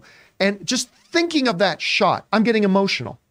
Just thinking of that shot is emotional to me. Well, don't think about it. Hide your emotions, tamp it all down. All that stuff. I was floored by this episode. And I'll tell you what else. To me, The Last of Us Episode 3 ends the discussion of, is the key to making a good video game adaptation staying 100% true to the video game? No. It's not. It's clearly not. What was last night was based totally on the spirit of the game, but was all completely original. Last night's episode was completely original from the game. What happened last night was not seen in the game. There's some stuff between Joel and Ellie, some dialogue completely taken from the game, all that kind of stuff. But the story of Bill and Frank, while these are characters, one we see in the game, one we don't really see in the game, but the story of Bill and Frank, for all intents and purposes, was a completely original thing that was really not a part of the game itself. The key to making a good video adaptation is not just sticking to the game. It's knowing when to stick to the game. Rob, you've said this. It's knowing when to stick to the game and when can you heighten it. Staying true to the spirit of the game, which they totally did. And I'll tell you what, this was the first time in a long time that in the same evening, I watched an episode of something, walked away for a bit, came back, said, I got to watch that again. And I immediately put it back on again. I was moved by it.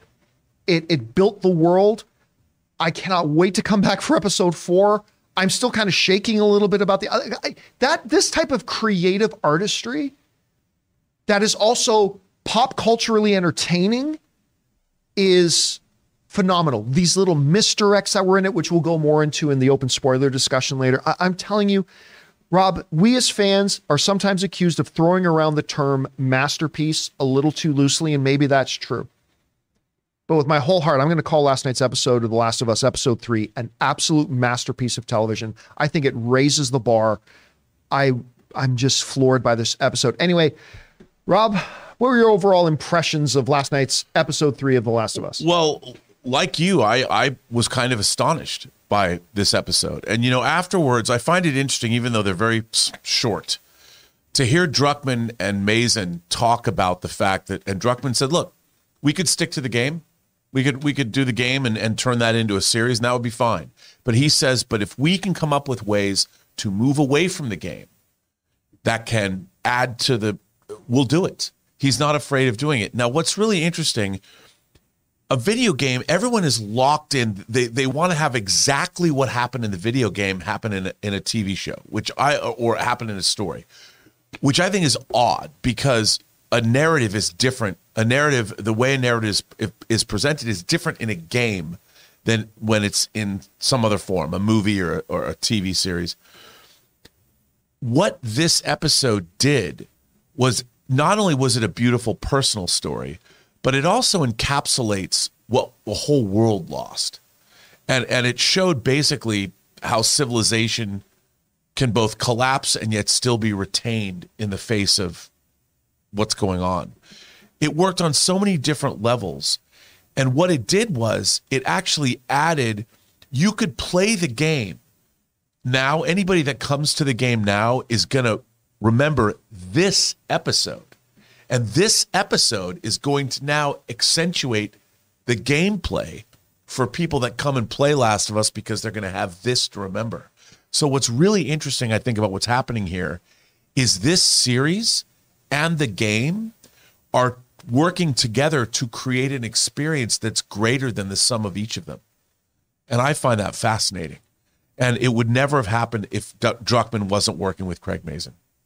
Anyway, Chris, I know you've been enjoying this series a lot. We haven't had a chance to talk about your thoughts on last night's episode, but your overall impressions of episode 3 of The Last of Us. Oh, it's so good. I'm really glad that I didn't watch this with folks. I made my little mochi cake, brought that, hung out with some people, and then Logan and I watched this, just the two of us. And thank God, because I did not want to be social with anyone after this. I just wanted to hold my husband.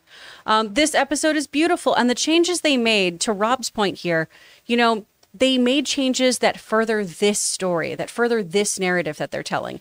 And by making these changes, a lot of it is still true to the game, honestly. There are things that are hinted at in the game, right? There are some of it is expansions on things that are hinted in the game. Yeah, and then they did take some big leaps with other things and different kinds of relationships and stuff. But what they did here is they made a really, really beautiful story that only heightens what we're going to see and what our characters need to know. Yeah. Right? They need certain through lines to push them forward in this current narrative. And it's just so expertly done. It's so beautifully shot.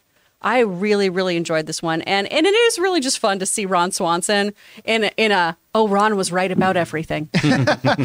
I love it. There's one other thing I wanted to say too, and this is a little thing, but anybody who has complaints about Bella Ramsey playing Ellie, her performance in this episode, it was a subtle thing, but they get in a vehicle.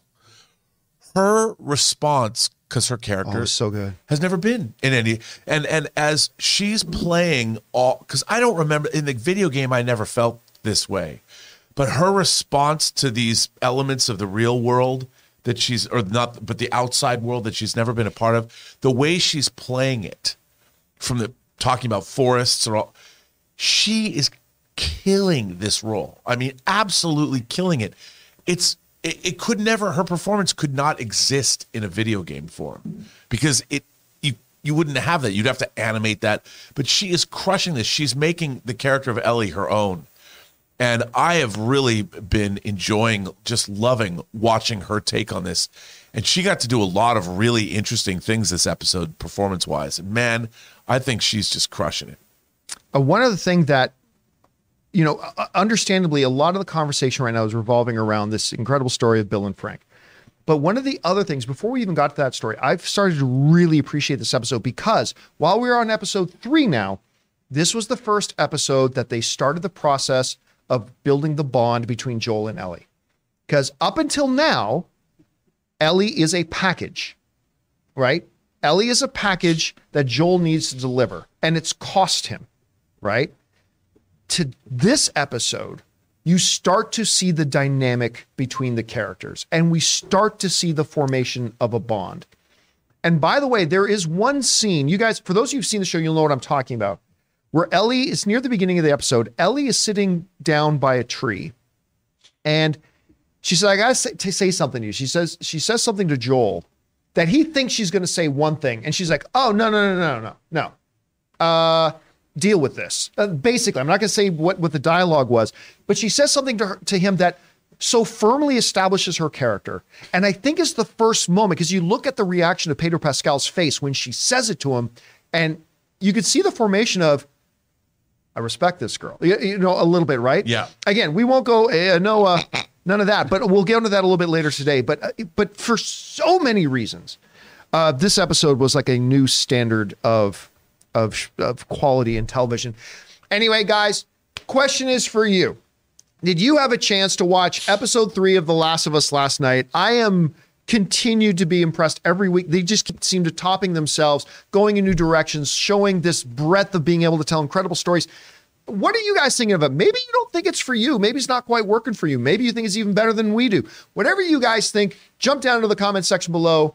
and let us know your thoughts. All right, guys. With all that down, let's now go over to the important stuff here. We want to hear from you and what your thoughts, theories, questions, and opinions are about any of the topics we talked about here today. Do you have a thought, something you want to say about The Last of Us? Try not to make it spoilery or we'll skip over it.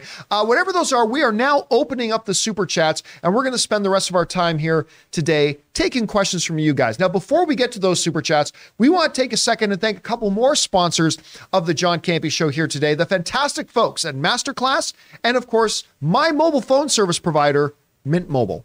We want to thank a sponsor of this video, Masterclass. Masterclass offers classes on a wide variety of topics, all taught by world-class instructors at the very top of their fields. Each class is broken out into individual video lessons, usually around 10 minutes long. And Masterclass is completely accessible on your phone, the web, smart TV, and available via audio mode to listen to classes on the go. They have over 2,500 video lessons from over 180 of today's most brilliant minds. They're all available anytime, anywhere on iOS, Android, desktop, Apple TV, Amazon Fire TV, and Roku. Now, obviously around here on the John Campea Show, we love our movies, so why not learn filmmaking from Jodie Foster, or maybe directing from Ron Howard himself, or the great Neil Gaiman doing his masterclass on the art of storytelling. And you guys have heard me talk about my favorite masterclass, Business Strategy and Leadership by Big Papa Iger himself, Bob Iger, the new and returning CEO of Disney. Guys, I highly recommend that you check it out. This holiday, give the perfect gift of an annual Masterclass membership and get one free. Go to masterclass.com/Campea today. That's masterclass.com/Campea. Terms apply.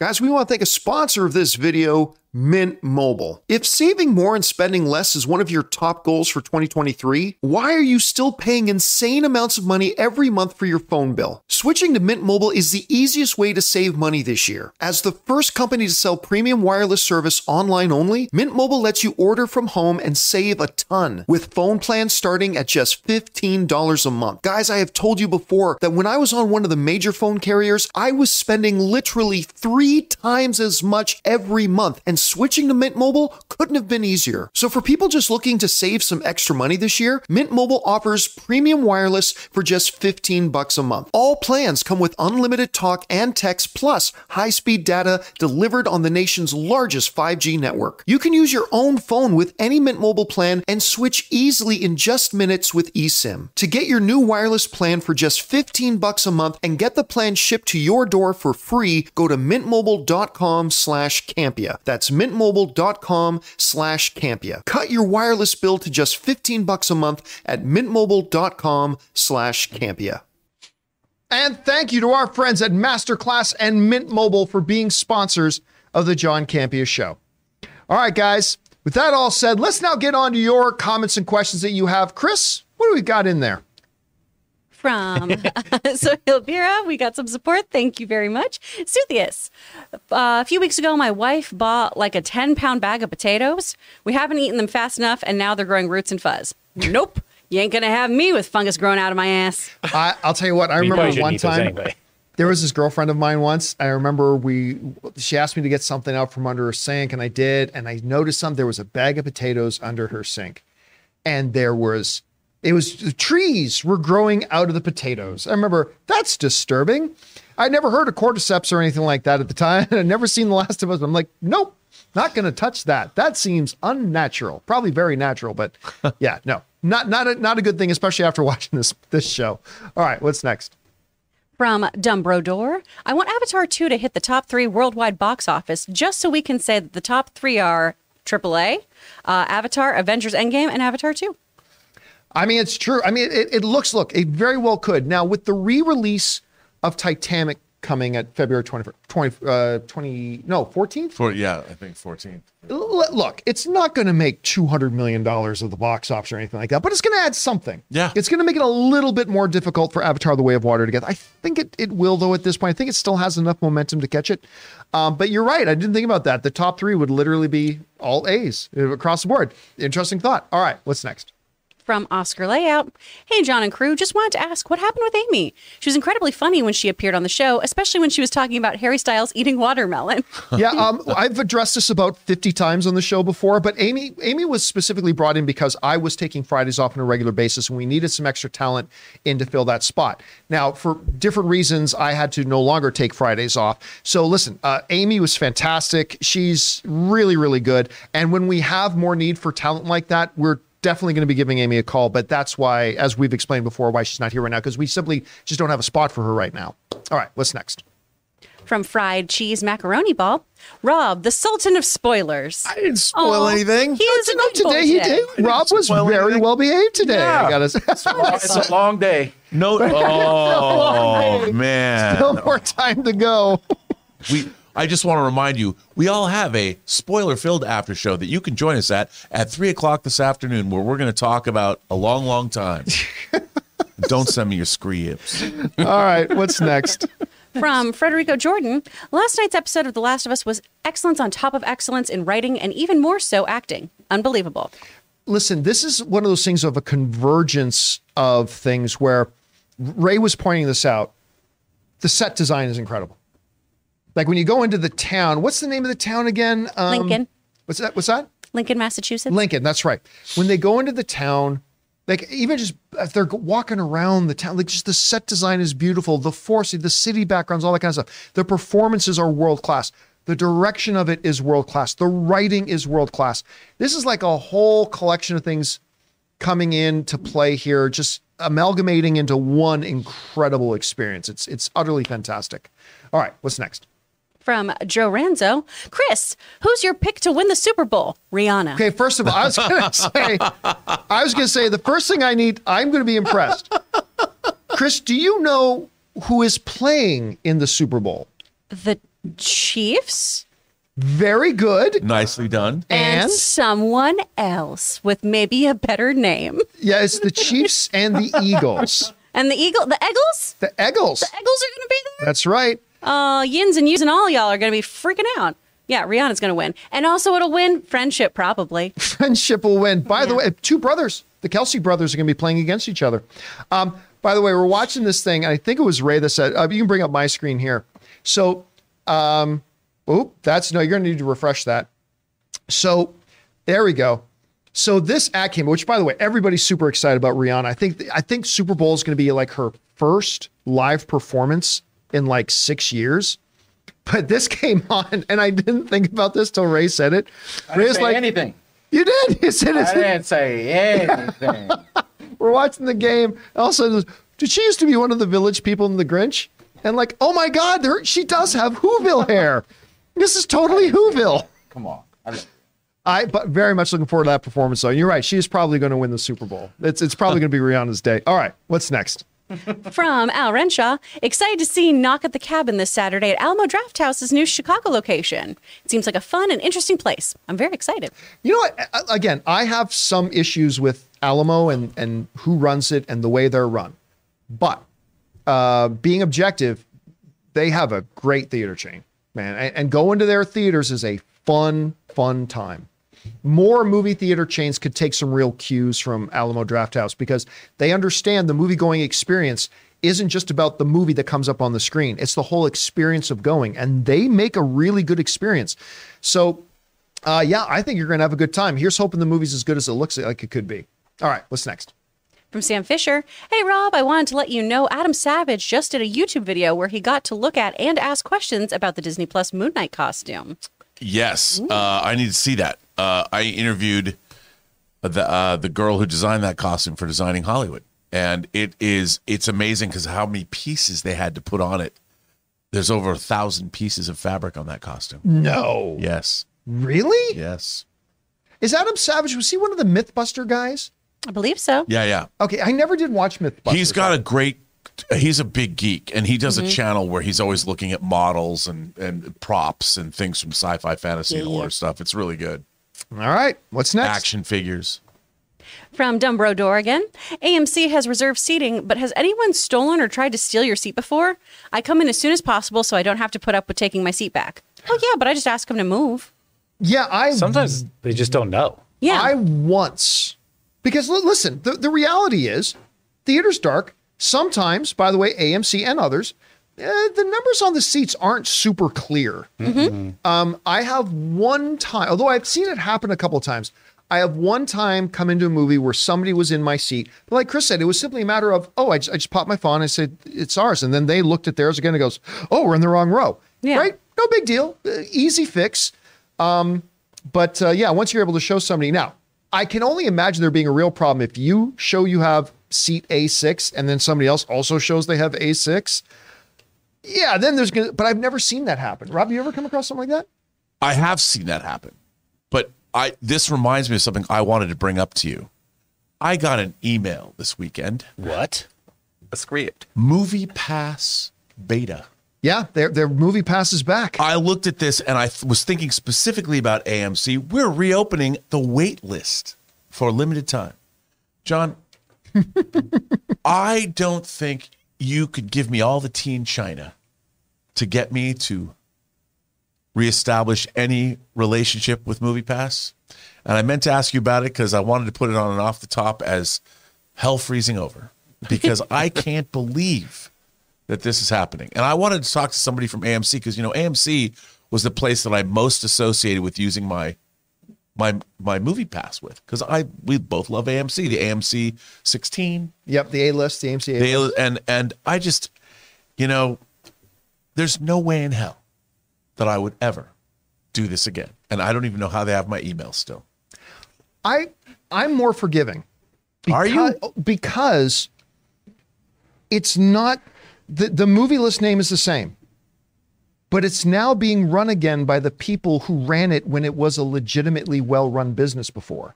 Remember, was it ever though? It was. Was the model ever going to work? It was. And I would propose that it did. Like back when MoviePass was like $35 in LA, I became an early adopter of it. Me too. And I enjoyed it. It wasn't until the creator of MoviePass sold the company and left, and he sold it to, I can't remember the name of the company that took it over, but this company took it over, and they're the ones who came up with this scheme of, we'll drop it to $10 a month. There was no way that business model was ever going to work. And their whole business premise was the idea of blackmailing movie theaters and screwing over fans and all that kind of stuff. Now, they're gone. They're all out of the way. The original creator of MoviePass is now back. They've taken it over. They're going to try to relaunch it in the spirit of the original. Look, I don't know that it's going to work, but since I appreciated what they did when he owned it before, I'm very curious to see if they can make this work. I mean, I know I've derailed the question, but the question brought this up. It made me go, I couldn't help myself. I had to bring up the MoviePass thing with AMC and looking for seats. All right, what's next? From Stubble McShave, Rob, ask Campea Crew about the Tuvix dilemma. Tuvix? What's a Tuvix? Okay, that would take too much time. Okay. It's a Star Trek Voyager thing, but it is very compelling from an ethical standpoint. What happens is two main characters get fused into one character, a new being.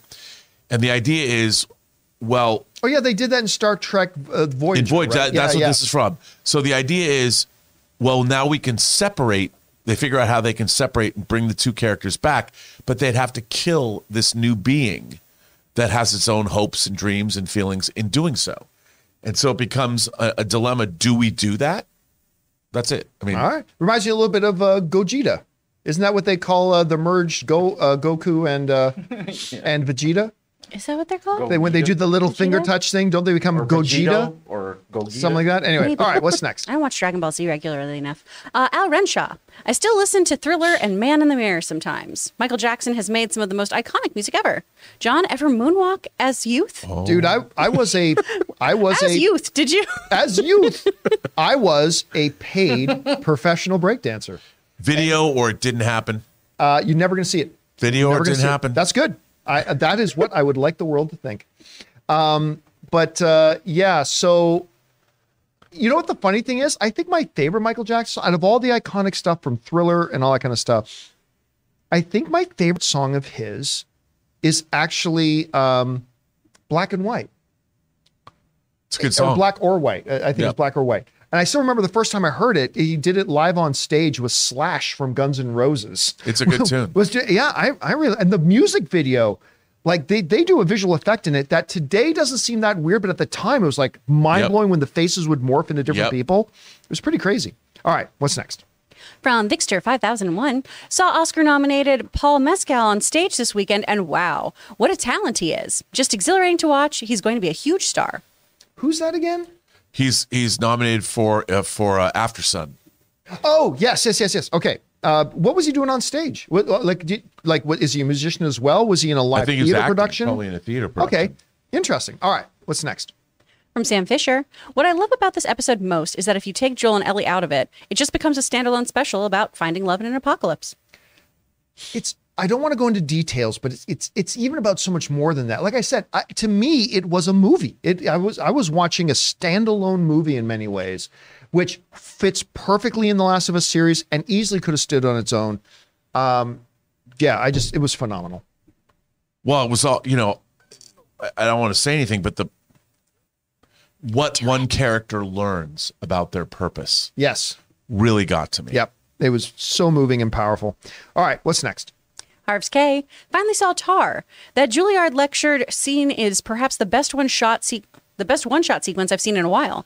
Immaculately staged and executed, and so thematically keyed into the entire rest of the film. Good. Rob, you listed it as your number one film of the year. You know what? I can't get enough of this movie about the artistic impulse and why. Look, it's not for everybody.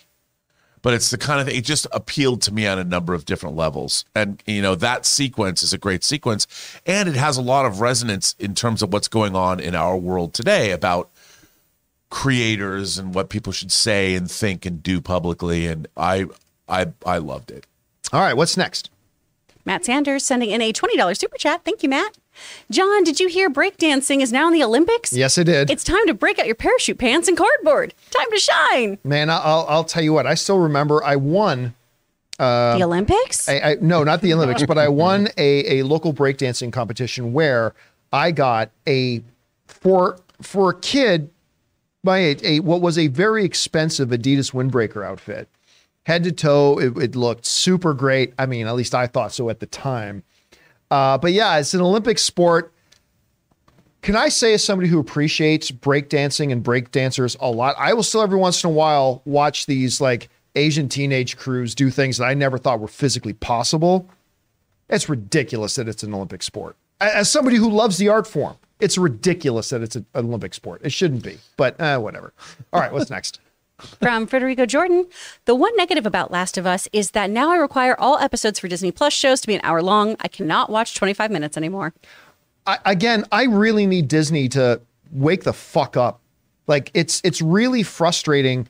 And they make some great shows. WandaVision, Mandalorian, some of them are great, but I'm always feeling a little dissatisfied when it ends. I just, it's like you wait all week to sit down for this experience, and then you watch something like Last of Us, 50 minutes, hour and 15 minutes, whatever. Sit down to watch Moon Knight, 31 minutes. Well, that was one of the things about this last episode of Last of Us. You really felt like you were taken on a journey. Like, it was as fulfilling as any movie you'd watch. And I thought to myself, I didn't listen to their actual podcast. I watched the after show, but I want to know, like, did they have to lobby HBO to allow them to go this much further, or did they budget for this to be a longer episode? Because 22 minutes or however long it was, more than an hour, that's time and money. And I really would love to know about how this episode was produced, because it was marvelous. All right, guys, listen. I just took a look at the clock and we are already over time today. So here's what we're going to do. We're going to gather up the questions that we did not get around to yet, and we will do something we haven't done in a long time. We're going to do a companion video that will get through the rest of the questions here today. But we got a lot of work that we got to get to. We have other things we have to start working on right now. So that will do it for today's installment of the John Campea Show. Thank you so much for being here, guys, and making this show part of your day. Big special thank you to all you guys who did send in these super chats. Number one, because you gave us great fun things to talk about. But number two, you supported this channel as you did it. And again, a little bit later today, look for that companion video to come up. So for everybody in the room, Mr. Robert Meyer Burnett, back there we got Ray Ora, Taylor Gonzalez, Jonathan Voico, and of course the wonderful Chris Carr. My name's John Campea, guys. Thanks a lot for being here. And until next time, my friends, bye-bye.